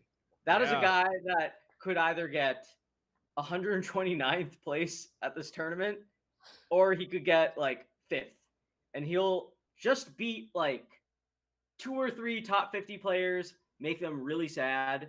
And like, we're going to look at like those players at the end of the year when they accomplish more things. And we're going to see that like 0-1 or 0-2 versus Chudat. We're going to be like, what does that mean? What does a set against Chudat mean in the year of our Lord 2022? And it'll be any more info? It'll be like Geo. It'll be someone who's just like, everyone just goes, fuck, Null lost to Chudat. Just like everyone's like, man, for some reason I'm sad. Like the idea of Chudat, Chudat has really not entered stuff and has. That'd be hype. I'm not gonna be sad. It's just insane. I'm not a Chu hater. I want to be clear. But Chudat has entered a few things, and everybody who he's beat has just been kind of like up and coming and just like really someone who I think could do really well. And it just seems like in the most demoralizing way. Obviously, Ben, the great Sheik player, goes Luigi for Ices, and online has beaten every great Luigi or every great Ices with Luigi, and was starting to do so at Genesis, and then Chudat pulled out the Mario and ended up taking the set. And I think another good example is at Trail Invitational 2, whatever the latest Trail Invitational was. Chu played a set versus Wally, the New Jersey Peach player, and we watched this in Discord. We did. I love Wally. I think Wally's amazing, and yet I saw Chu go Sheik, and I'm like, Yeah, Wally is better than Chu Sheik, but Wally's losing this. It's just like I was so Is that what confident. happened? Yes, it was horrible. I mean, I lost It to was- his Fox, but he main Fox before, and I was hungry and tired and bored. It's just like it's so funny. It like he will beat Null and he will slug for that some- tournament. he will go like Link versus Null at some point or something. Like it'll just be like, fuck, dude. Like he beat the up and coming guy. Like we thought Null was gonna have a breakout here, and he beat him with Link. It's just like something demoralizing is going And to it's like- happen. It's just so random. Like that Trail Invitational performance, he beat like Chem, J-Flex, and Slug there also. Like he's beating these players that we like, many of these players we just saw get ranked. And he's just like, this guy is not like grinding Melee. He's not. I've run into a Sheik on unranked. And I'm just gonna say it, like, relative to like Chudat and like where you would perceive him in like all-time legacy, it's not like good. I'm not saying like I'm better than his Sheik Yeah, or whatever. I think you're cutting yourself short. I'm He just did saying beat like Suppy. I'm just saying like I cannot believe this guy is still putting up results. No, and he has a good bracket. It looks like. Well, if he can get through no fluxes. Yeah. Which I think he's gonna go like Young Link or something against no fluxes Yeah, and he's be no like, Fox. oh, No like Fox this week. Link, Go Energy Fox. Link versus Ganondorm. Or He, oh yeah, I guess he has a he, Fox. Jigglypuff, he could puff. There's a lot of things he could do. Yeah, It he wants- really feels like this is just like it's so funny. He doesn't enter stuff anymore. I've heard the stories, like Edwin has said, about running into Chu on unranked from multiple people, and they're like, he sucks. He's bad now. And Not, then like, he goes relative to a where he tournament. is. He pulls out the dumbest character just because he's like, I think this could work. And it, I mean, I'm not sad. It's just like, why is this working? I'm confused. Maybe I have carbon monoxide poisoning. Dude, it's just like it makes no sense. no, I mean, Like, this is this the guy story of does not Chu. practice This is Melee. always the story of two, isn't it? It doesn't make sense, and he's True. been doing this for years and years. He's just It- always gonna be, dude. I remember before Genesis, the people were like, "Why is Chu so high? Like this guy doesn't enter anything." And Wheat the whole time was like, "Chu's gonna like beat some rising player and then just like disappear for 6 months, and then he's gonna like I don't know what." Wheat was like, "I am so confident that Chu is gonna do well this tournament, and like everyone's gonna look so dumb." I was like then Chu resigned got, to like- the fact too.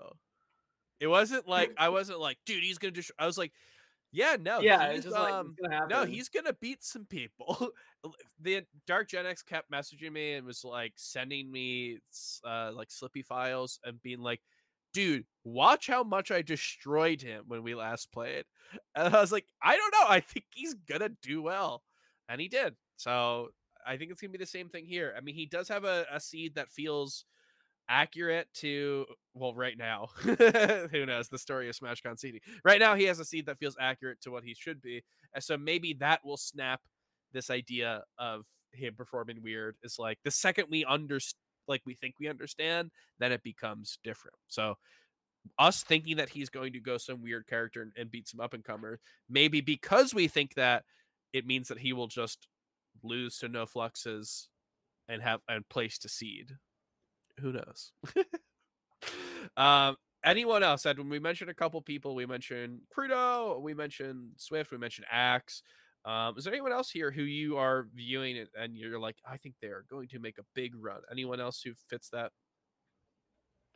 There's about like there's like there's 3 other people I'm really excited to see at this tournament that I don't think we've gotten to see much this year at like really big events. I'm really excited to see Lunar Dusk. I think that's a I think I said, the I said like I want to see him. Yeah, I'm you said if excited. Zane can make it past Lunar Dusk, which is the biggest compliment to Lunar Dusk that I've heard. Yeah, I'm excited to also see Rishi at this tournament. This is someone that we saw kind of like enter some smaller events here and there, but not like go to anything big. I'm interested to see how his Marth stacks up against the field, or even like if he pulls out Donkey Kong whenever he needs it. Just generally like, a very perennially strong or annually strong player or whatever. And I think, I'm also especially excited to see Essie. I think she's done like really well at regionals that she's gone to in the Midwest. She's of course the overlord of Cincinnati. I'm really excited to see how she does here, whether it's her Fox or Sheik, any characters. I think it's always a treat to see her competing. Yeah, I agree. I mean, I mentioned it while you were surviving, while you were fighting for your goddamn life out there in these streets. But I mentioned how this is a tournament where it's not doxing. Dox yourself for the patrons. Don't just do it for everyone. But I mentioned how this is a really tournament that's not top heavy, but has a lot of like really cool regional talent, really cool talent that I think can all make runs. So maybe it is kind of a fool's errand to talk about people who we think can make big runs here, because I think there's so many people. You mentioned a bunch, and Swedish and we've mentioned a bunch, and I still think that like no one mentioned Wevins, no one mentioned Dr. Lobster, no one mentioned like Darktooth.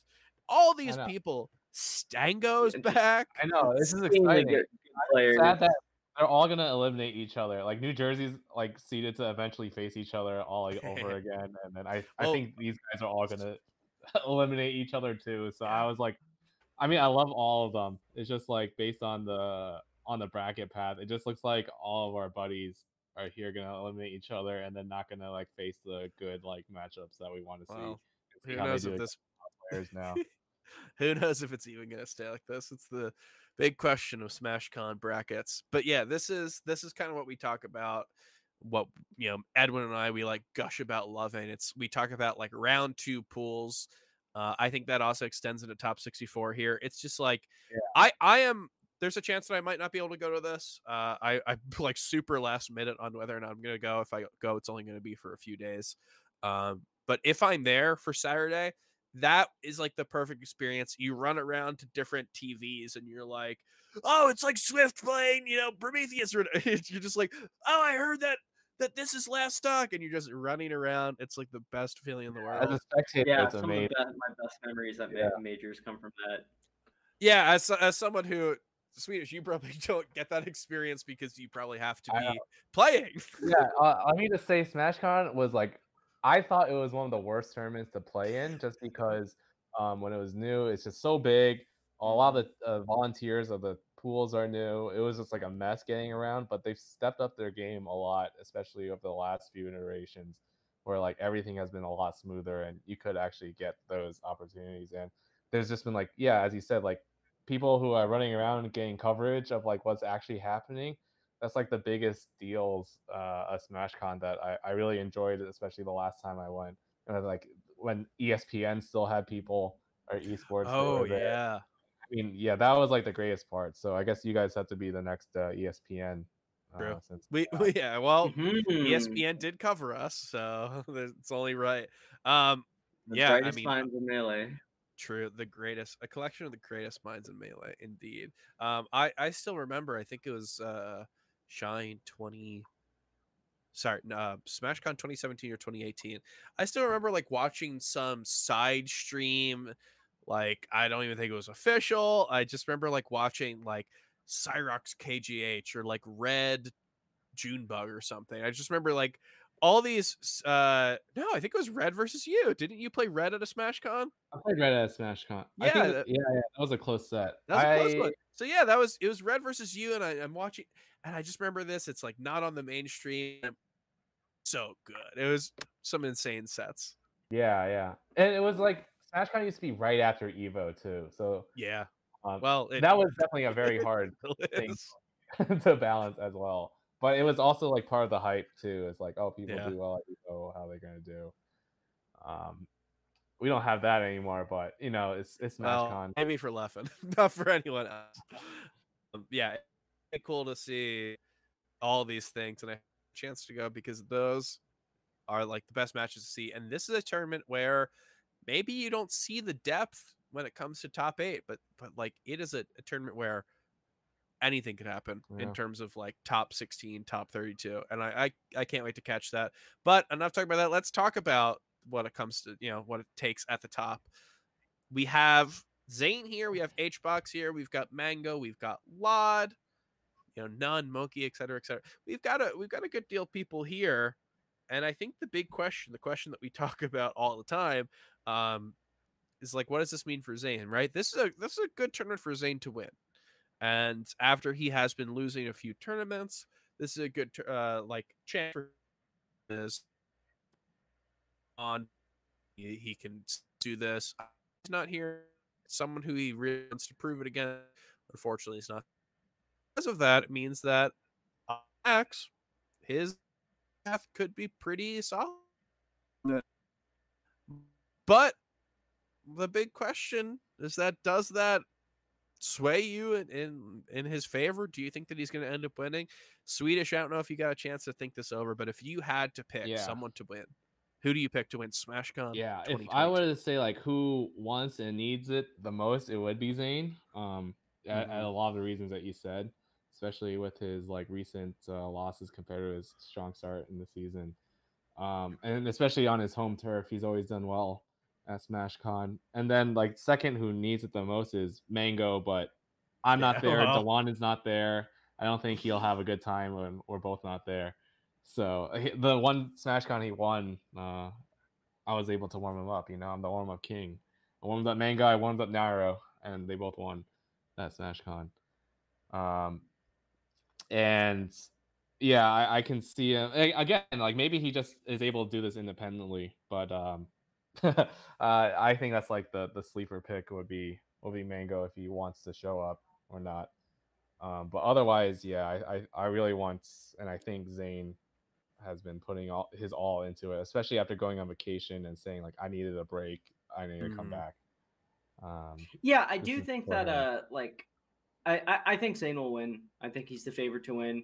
I will say, like, if he wins this tournament, even if he won it by doing something like truly unusual, like beating Axe or something, and like snapping that long losing streak, I will say, I think like what Zane has to gain from a tournament like this in terms of like winning it and what it means, it's not so much like changing people's perception of what his weaknesses are as much as like solidifying his strengths, right? Mm-hmm. So we just saw Zane come back from a trip to Australia where one of his strengths, which we thought was defeating, Fox players pretty reliably at the top level, has now come into question, right? So when he and Cody play another set this year, we're not like, oh, Zane's going to destroy him like we used to be in, say, last year, right? That's now a question mark for him, right? And he's got question marks in Sheik across the board. He's got a question mark in someone like Slug, right? So I think as far as like the attendees at this event goes, this is his chance, barring a showdown with Axe, this is his chance to remind us of what he can do, right? Mm-hmm. So can Zane still just like beat down Hungrybox like we've seen him do the rest of the year? Does that change our perception of him? Maybe not, but it solidifies what he can do, right? If Zane beats Lod again, it's like, okay, he dropped that set to Summit. He dropped that set at Summit, but he can still beat Lod at like another tournament. If he beats Mango again, okay, seems like we thought he had Mango's number before. Now we know that even more, right? So these are kind of things like, it's easy to take it for granted after the fact, but he still has to go prove it, right? So I think, in any measure, being able to win a tournament like this, while it may not get rid of, his Achilles heels or show us anything new, it can remind us of like the kind of player that we can see at his best and how he can perform. Is this your pick? Yeah. Zane's your pick. Zane's a good pick, and I think you're right. This is not like squashing any doubts, right? No one suddenly is like assuaged like completely about the idea of Zane being number one. Cody's not here. Slug isn't here. Leffen's not here. J-Mook isn't here, right? The list, Plup's not here. The list of his weak points kind of goes on, and none of them are here. So if he wins this event, he's not suddenly, oh, okay, now he's the best in the world again.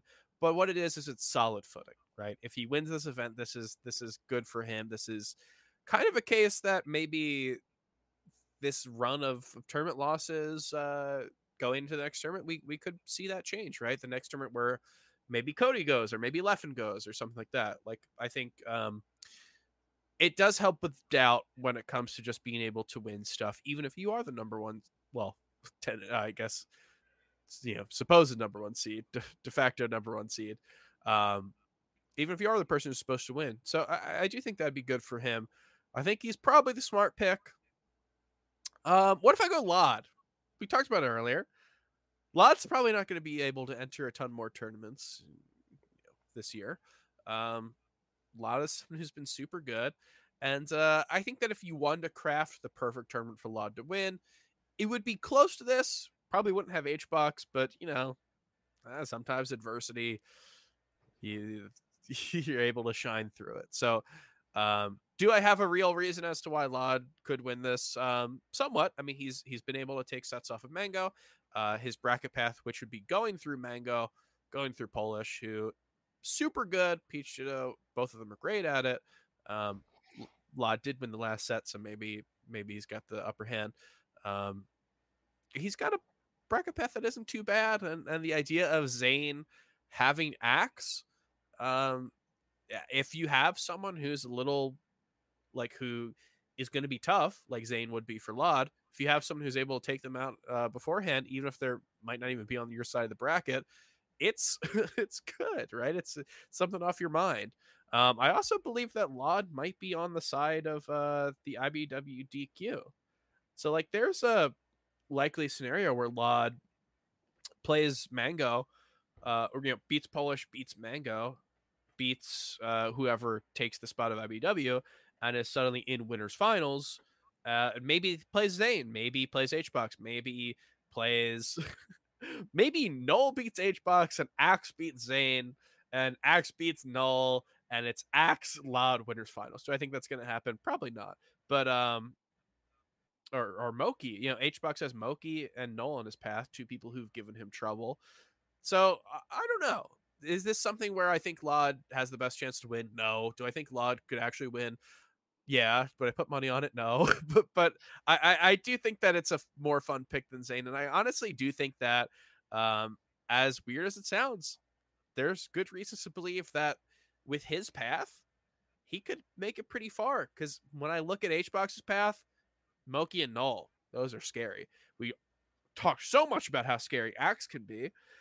And Lod's path doesn't get scary until he gets to Mango, and I don't think that's as scary as the other two. And then it doesn't really get scary until he probably has to play Zane or HBox. So I don't know. Is this Lod's chance to win? Probably one of the better chances that we get to see in a while. So I hope to that he can pull it off, and then he never comes back to Melee, and then we all wonder what could be. That'd be sad but very fun. So I will pick Lod. Look, I don't think it's I think you explained it right. I had to explain myself into it because I had to I was like, why did I pick this? And then, I love it. I think he's getting top 3 if I were to. Yeah, I don't think it's. I think especially with the Cody DQ, and I also think that just generally people talk. So I mentioned. Oh my God, you got.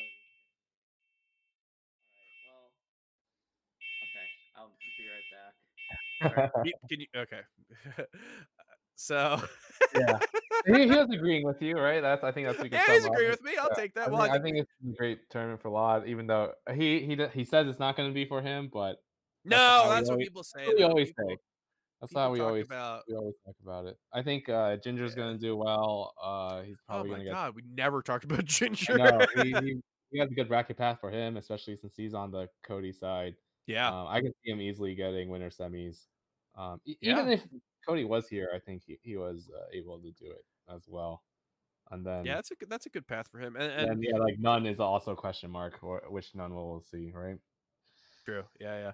I mean, None versus Zane, we've always kind of, I think people's eyes have always kind of been on Zane versus the Falcons, and it's always been on Zane's side, but it's still fun to see. Yeah, exactly. So we'll see. This is definitely something where I don't know. I'm in complete honesty. This is something where maybe a little disappointing if you just look at the entrant list, especially for something that it's supposed to be one of our biggest majors of the year. maybe doesn't have the same weight that we might want it to have. Yeah, especially when you compare it to Ultimate next door. Oh, I And mean, then, God, don't even look at Ultimate. and then Ultimate that you see that, and then you look at Melee, and it's like, no, there's still gonna be good matches, and the potential is there, as we talked about. It's just it's hard to have it all come together for do Magic, you right? do you know the most depressing thing? Ultimate at SmashCon has dethroned. I guess it's not a throne, but it has pushed down Melee at Evo, Wow. 2016, I believe, as one of the biggest tournaments of Smash. So the largest Smash tournament, the largest Melee tournament of all time, I think, is now like the 5th largest Smash tournament, That's where it used to be crazy. like the 4th. So we are just gonna keep getting pushed down until maybe Yeah, until Ludwig throws that I know, that and I still big think tournament. like, yeah, being in the same venue as that as well. Like, it's hard for competitors to. I mean, maybe it inspires other competitors to do upsets. Like, if that side there's upsets, then probably Melee will have more upsets too. I think that's like a Oh, psychological thing that happens if you watch someone. Uh, maybe, if you're the higher seed and you see someone like get upset, then you're probably more likely to get upset. So maybe I I I think think a lot of it hinges on what happens in Ultimate, to be honest, because the external factors of being at SmashCon are huge as well. It's such an overwhelming experience being at SmashCon. I think it is took it me because a it's while to do big? well. What's the Yeah, overwhelming it's just so aspect? big. There's so many people. It's like it feels crowded. Even though it's like not really, but it just feels tinier than the space you're Mhm. in. You have like there's so many people there. You have all the competition. It all gets into your head, and there's nothing else to do there except SmashCon. You're like in a hotel lot essentially in the convention Yeah. center. I like going to like I don't know, was it like a McDonald's or Wendy's or Burger King? Like the Hooters there. What else are you gonna do? I Ooh, used to go to like the Mexican restaurant all the time. So there's not much to do except like think about Smash, and that can get into a lot of people's heads. So true. So yeah, I mean that's the external factors that we talk about. So that's gonna be cool to see. But yeah, I mean, this is something where maybe this is not the doesn't have as many top players as Genesis. Maybe it doesn't have many top players as Summit. And maybe that could be disappointing to people if you just look at the seating straight up or if you look at the attendees list.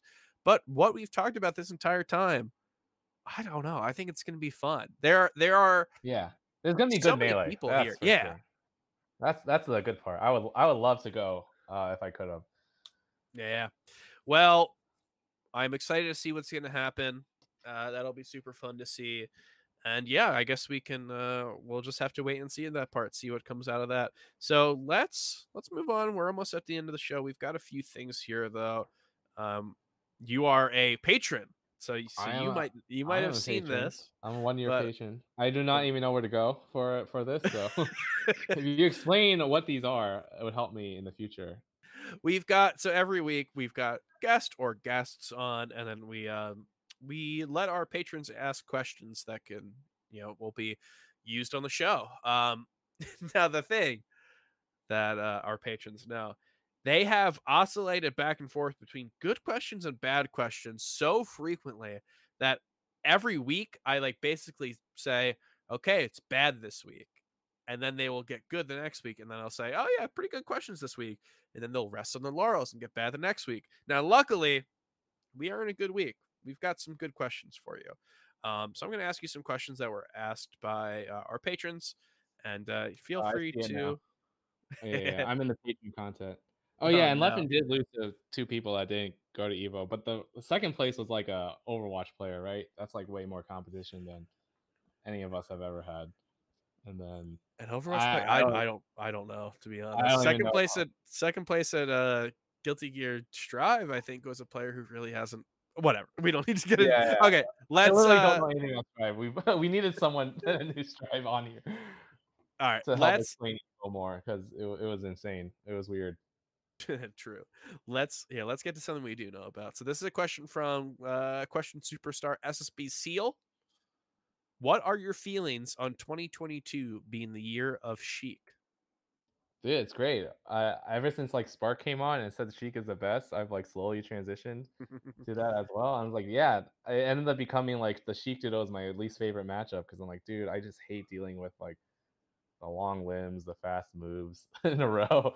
getting dash attacked by Sheik as like Fox is my least favorite feeling in the game. Like getting dash attacked 4 times in a row into fair into edge guard. That feels worse than wobbling to me. So I think the fact that it really is just like Jmook and Plup doing their usual stuff at this point, or I guess Jmook isn't usual, but Yeah. yeah, it's just like super cool to see everyone like have faith in the character and just like play well, play fast, play good. That's all it really took is like to not do dumb things because that's like the bad part about Sheik is like you do a bad move and it feels really bad and you get wrecked. But when you don't do anything bad, you just dominate. It's kind of crazy. Like that's when you know it's a good character. It's like when you do the right things, you win. It doesn't happen with every character in the game. So Well, let's piggyback off that one. You talk about the domination. Our next question is from Jackzilla. When does Solo Sheik win a modern major? Over or under 6 months? oh man, It's a tough one. I know. So basically, this is Jmook at this point. I think. I mean, if Shine is a major, then Jmook can win that. So I don't know if it'll be considered a major though. So yeah, I think it'll be under 6 months then. Yeah. And he's going to a few more tournaments in the year. So and I think Plup could have done it, but he loves playing Fox. And I think the last tournaments he went to, he did a lot of Fox to those, and he like won. He could have done it as Solo Sheik, but he doesn't want to. Maybe we'll rig a bracket so it's only like Lethen only plays Marth the entire time. We'll like just somehow he plays like a bunch of Marths in round 1, and then his like his path to the finals is he plays like Logan into Kadorian into Zane twice or something. We'll rig something, but yeah, I think you're right. I would say under myself. And then this is our last patron question. This is not from a patron. This is from a member of Melee Stats who snuck in there. This is from Ambi.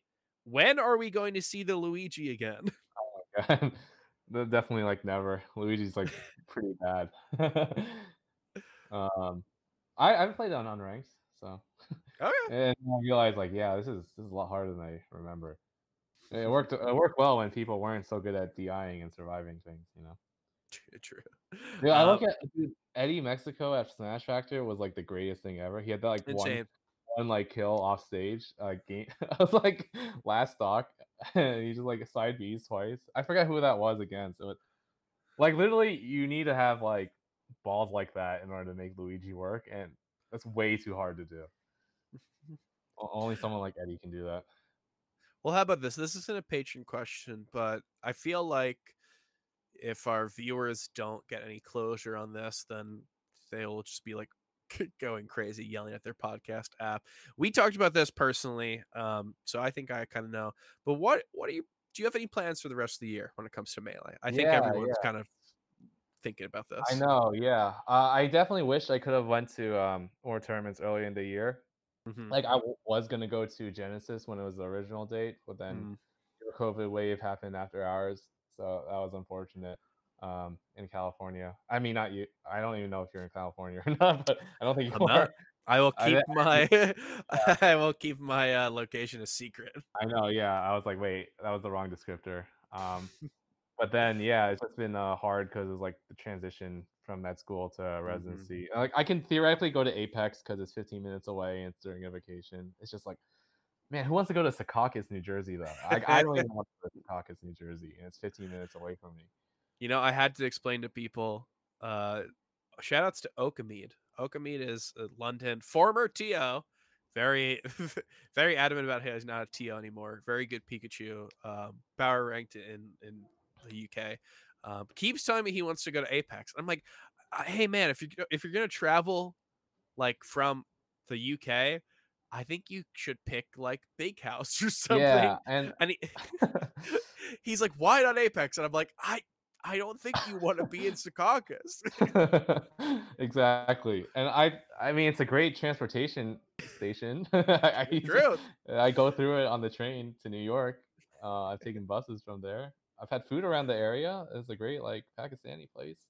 But Yeah, I'm thinking about Big House. That's gonna be my thoughts for the next 2 weeks because I Mhm. could go. I have like an elective that I don't think I work on the weekends, um, compared to like what I usually do. So Mhm. that's like a possibility. And Dewan is going to Big House, so Ooh. that's like a huge factor. I think like after the lame after parties and Wave Dash, then I just like need someone like Dewan to have fun at a tournament. It Um, sounds tough because you had the it sounds like the after parties that weren't lame gave everyone COVID. I heard that's so true. many That's stories true. about how cool the Gommel And after it party wasn't like was. they weren't like bad at Wave Dash. Mhm. It was just like not planned. If it was planned out better, it would have been like amazing. It was just like True, nothing was yeah. ever nothing cohesive came up in the end. And then like I was just like on the beach alone. I was looking around at night. I'm like, dude, why aren't Smashers coming to the beach at night? This is like an amazing feeling and everything. And Tawan actually like messaged me that like, dude, no one came to the beach at night. I was like, yes, like things like that are just like Damn. things you want to do at a tournament that you can do, and that's Buyer's what market. I feel like that's what Mango has said too. Is like, is this tournament had Delon going? So Well, I, I I mean, understand I now. I think the good news is, even if you're up in the air about some stuff, I think that the takeaway that people can go home with is that we probably are going to see you again. Yeah, yeah. I wanted to go to other things. It's just I have literally a local like a 5 minute walk from me. Um, like I think it's NJ Fight Club, and it's Oh just like on yeah. Sundays, and like sometimes I work Sundays, or like it's my only day off of the week, and I'm like, Mm. it's like a well-run tournament and everything. It's just like, even though it's 5 minute walk from me, I don't even have to drive. I'm just like, dude, I'm so wrecked. Like otherwise, if it was a weeknight, I would rather like go to like I'll be tired from work, but it's like not a big deal to like go from work to there rather than like I go to a tournament and then I have to prepare for work the next day like after like no rest. So it's like it was really hard this past month to go to that. I think it's going to be it's just good to hear, regardless of what happens, regardless of what you go to. It's good to hear that you're not out. So maybe, hey, maybe we'll see you at one of those NJ Fight Clubs. You'll go beat up Swooper and Tommy and Mott Money and Wally and I all those. maybe I mean, dude, BVAS gets fourth at Fate and then fifth at like the NJ local this last week. I'm like, it's pretty hard. People were not happy about the tweet that was made saying that there was a tweet that was made and it was talking about how, oh, you got fourth at Fate, but he might not get fourth at the Jersey local that happened today. And then It was true. It was yeah, the it's really next true. local he went to. Yeah, It was and then true. So Super yeah, gets top 30 in the world, and he got second. Just like, that's insane. dude, NJ is hard. I get really surprised. Like the stage selects I went to, I'm like, dude, I don't know how I did not lose. Like a lot of the time. That's how I felt. It's a tough region. Well, we're coming up on the end here. I was kind of waiting to see if Edwin came back from his journey, his nightmarish hellscape journey, but seems like we might have to end the ship, to end the ship, to end the show without him, to guide the ship home without him. We've got one last thing that we do here. We have a segment where, unofficially named, but everyone knows it as Touching Grass. This is our segment where we kind of talk about what's going on in our lives outside of Melee, considering we talk so much about Melee. I understand that uh, the reason why you're on the show is because you had a return to Melee, so maybe you've got a lot going on. But I will go first, so you have some time to think. This week I got back from the UK. I mentioned at the top of the show, but yeah, I was stuck in Stoke-on-Trent. I was isolating in a hotel room that did not have air conditioning or a microwave or a fridge. It was not really a great experience, and despite the fact that I ended isolation like a day before my original flight was supposed to leave. My flight was a layover, so I was supposed to go from Norway to London back home. And I was calling to be like, hey, is there any way I can just make the London part of the trip? It was a horrible experience. I was on the phone with 3 different people over 2 hours. I got told it'll be $750 extra, and I was like, oh, that sounds like so much. And then I get told okay, we can change you. It'll be a big fare difference, and you have to show like that you talked to a doctor and went to a hospital. It's like, I don't have that. I'm in a different country. And then I finally speak with someone who says the next flight they can get me on is August 9th, which was 5 days after I was already there for a week. And I almost started to cry, and they got me on an earlier flight. And then I went to ticketing, and they refused to ticket me because they said my upgrade shouldn't have gone through because I didn't pay for it. But I made it back. So is that my thing? Could that be my touching grass moment? If not, while I was in London, I watched Amazing Spider-Man 1 and 2. I watched Into the Spider-Verse, and I watched Spider-Man 3. Just a random smattering of Spider-Man movies. I think the Amazing Spider-Man movies are bad. It's actually so funny. They're not good. I've never seen them. But it's just like the first one is like if you took the first Tobey Maguire, Sam Raimi Spider-Man, and you just did the same exact thing, but you wanted to, like, it's the meme of like, yeah, you can copy my answers, but change it so it's not the same. Every single change they made was so much worse. It's so funny how it doesn't feel that different of a movie, and yet every time they do a different choice, it makes it worse. So if you want to see that, just to like have any interest in seeing like how the butterfly effect of like how small changes can make a movie incredibly worse, I would say that's a good movie to do so. And I would recommend that only for that. I would not recommend getting COVID in Stoke-on-Trent, England. So those would be my things for touching grass. But yeah, I mean, I'm sure you've got a ton because you've got a lot of stuff outside of Melee. But yeah, is there anything in particular that's been going on with you recently that you want to highlight? Yeah, I just like listening to what you were talking about. Just I have nothing really going on. I can't do much. I just I start residency. I go to work. You're a busy I introduce man. myself as Dr. Lou, and it just like the days go by over 12 hours a day, and then Jeez, and then like wow, the month went by. Oh wow, now I can actually take a break. So that's how it's gonna be for the next couple of years, and maybe even 3 more after that if I want to apply for a fellowship. So nothing too fancy on my side, but I gotta say, like just like in terms of touching grass, just did you do anything fun? I mean, you touched sand. You were on the beach. I Did you touched do sand on anything the beach. fun outside of Smash when you went to Oceanside, San Diego area? Oh yeah, I stayed a couple days, and I literally just touched sand for a couple days afterwards. I'll surf next time, but I was like, I don't think I'm physically fit enough over there to do that and to get battered by waves. So, Any good food? dude, tacos were really good. I wish I just had more of them. And I played a lot of doubles with Baba Ganoush, Santi, and Khalid. Hey, that's Melee, man. That's Melee, but I learned that probably should have not played as much Melee, even though it's as fun, and I should have eaten more like Mexican food over there because that was insane. Also, their pizza sucks. Acai bowls were the best I've had. So All right. I got inspired by the beach, and then just like wherever you are, just like go outside. I'm enjoying my area by the hospital. It's like right by New York, across the Hudson. So just like spend time every day, just like look in the distance, like see where you are. And I think one of the biggest things I had in like when I first started like traveling for Smash, like 2017, I was in New York at the time, and then I was like at the end of my 1 year in New York, I was like, shoot, I should have been here more often. So yeah, just appreciate where you are at, and it could be worse. Like I can't even say the town you're from. Like if you imagine if you're stuck there. I don't say I'm not from Stoke-on-Trent. You're not from there, but imagine if you were.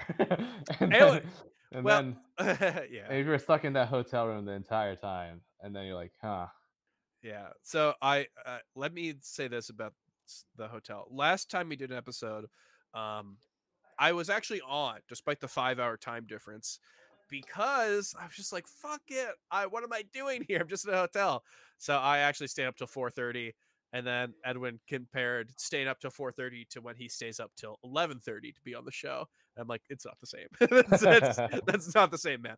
But after that day, I think we did that Tuesday or Wednesday night. My isolation ended technically, and then I just went out the rest of the day just to be safe. I stayed in the rest of the day, just to like hit the full 24 hours plus whatever they said. Hmm. Um, and then the next day, I got a little chance to walk around before my train back to London. Stoke, not a great place, but they did have a park there that was cool. Let's go. So I got to go around. They had like a little pond that was very cute, and I don't know, not too much, but I don't know. I will say my first time traveling outside the U.S. First time getting COVID. Well, so what? Not perfect, but I don't know. I'm willing to go to Fate 3. How about that? Oh I'm willing to wow! give them Even one more after all that, chance. isn't that on the beach? That's why I saw. That's on the beach. So that's not going to be That's- in Stoke. Hopefully the food is better because, man, being stuck in the hotel room. I mean, I don't want to. I'm not like this is not the worst experience that anyone could ever have. I understand that, um, but like the food was bad. I kept ordering shit, and I was like, oh, like 4.4 stars. You And it order was something different every time, and it just come back more. well, it was insane. Like I was like, I didn't want to order all this crappy food all the time, so I would order groceries, and then it would just be like, man, these clementines aren't as good as American clementines. And it's just it was really funny where like every single thing I was disappointed in. Um, and even the Indian food, I was told to get Indian food Yeah, I because thought there were a lot of every Indians. time I love Indian food, and every time people talk about British food, they always say British food isn't that bad. They've got good Indian, which I don't know. Does that count? But I think I ordered the wrong thing because it was just like very tomato heavy, and like the sauce was less of a curry and more of like a tomato sauce. Nah, maybe it's just a style there, and I don't know. I I can't say anything because like we literally have like little Indian Road near me, so mm, in Edison, so I can't comment on any other Indian food, which apparently is like one of the best in the nation. I don't know, man. I've got some Indian places around here I think are pretty good. I do like it. The issue is that I saw korma. I love korma. That's my thing. I saw korma and I was like, no, let's go crazy. And I ordered something I've never heard of. So maybe it's on me. Maybe I won't blame Britain for one thing. Yeah, But yeah. Like let's give them a little break. let's give them one little break. But yeah, I mean, you talked about how crazy life spent, 12-hour days, all this type of stuff. But I just want to say I appreciate you coming on that because Yeah, no, thanks for having me. I getting to was so spend excited yeah, to hear. I mean getting to spend coming up on 2.5 probably hours just speaking to you with Edwin popping in was been very fun. Been glad to speak about all this type of shit, and good to hear all of your input on it. If there's anywhere where people want to find you, where can they do so? Yeah, I mean, at this point, I'm mainly doing just I'm on Twitter at what is my Twitter? I mean, you have it on. I think you're SSB underscore Yeah, Swedish, if dude, I it's had too to hard to guess. get a new tag. Like I've been Swedish underscore D for a lot of other things, but dude, Twitter is so hard to get an original tag these days. And then I'm on Metafy. I don't even remember my Metafy. It's on my Twitter.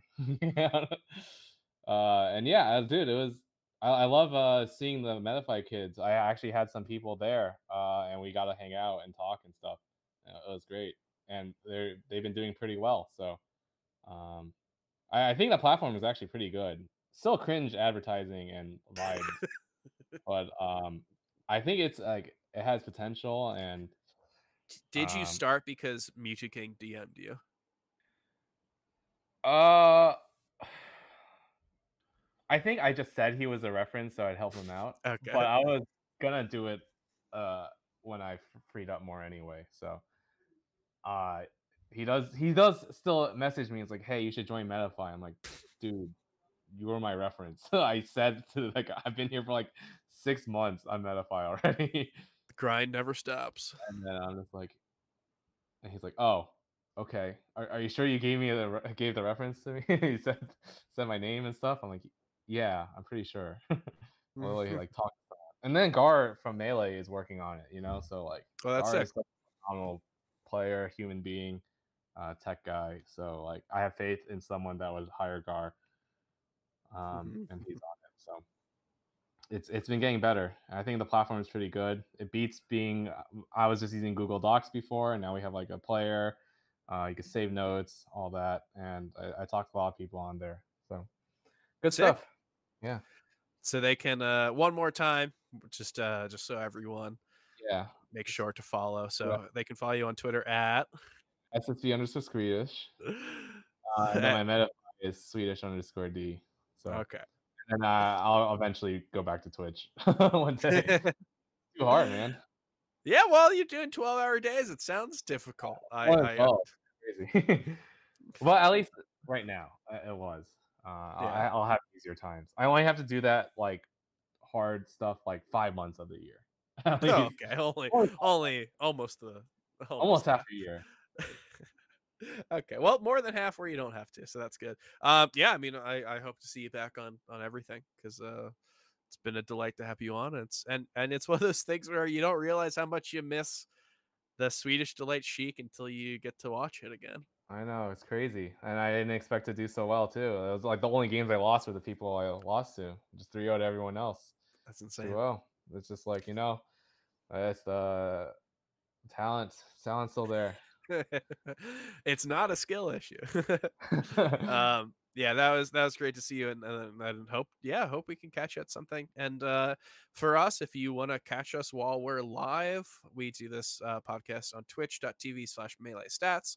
It's going to go up on podcast apps afterwards, but if you want to catch it on YouTube, it's going to be at the Melee Stats archive on YouTube. And while you're over on YouTube, you can go to our main channel, Melee Stats. That is going to be our long form content. And twitter.com/MeleeStatsPod. That's where we're going to be posting a lot of things. That's where we're going to have updates on the Melee Stats Free Agent Showcase. And we're going to be posting daily results. And if you want to go over to MeleeStats.co, we're going to have Wednesday Melee and Monday Morning Marth. And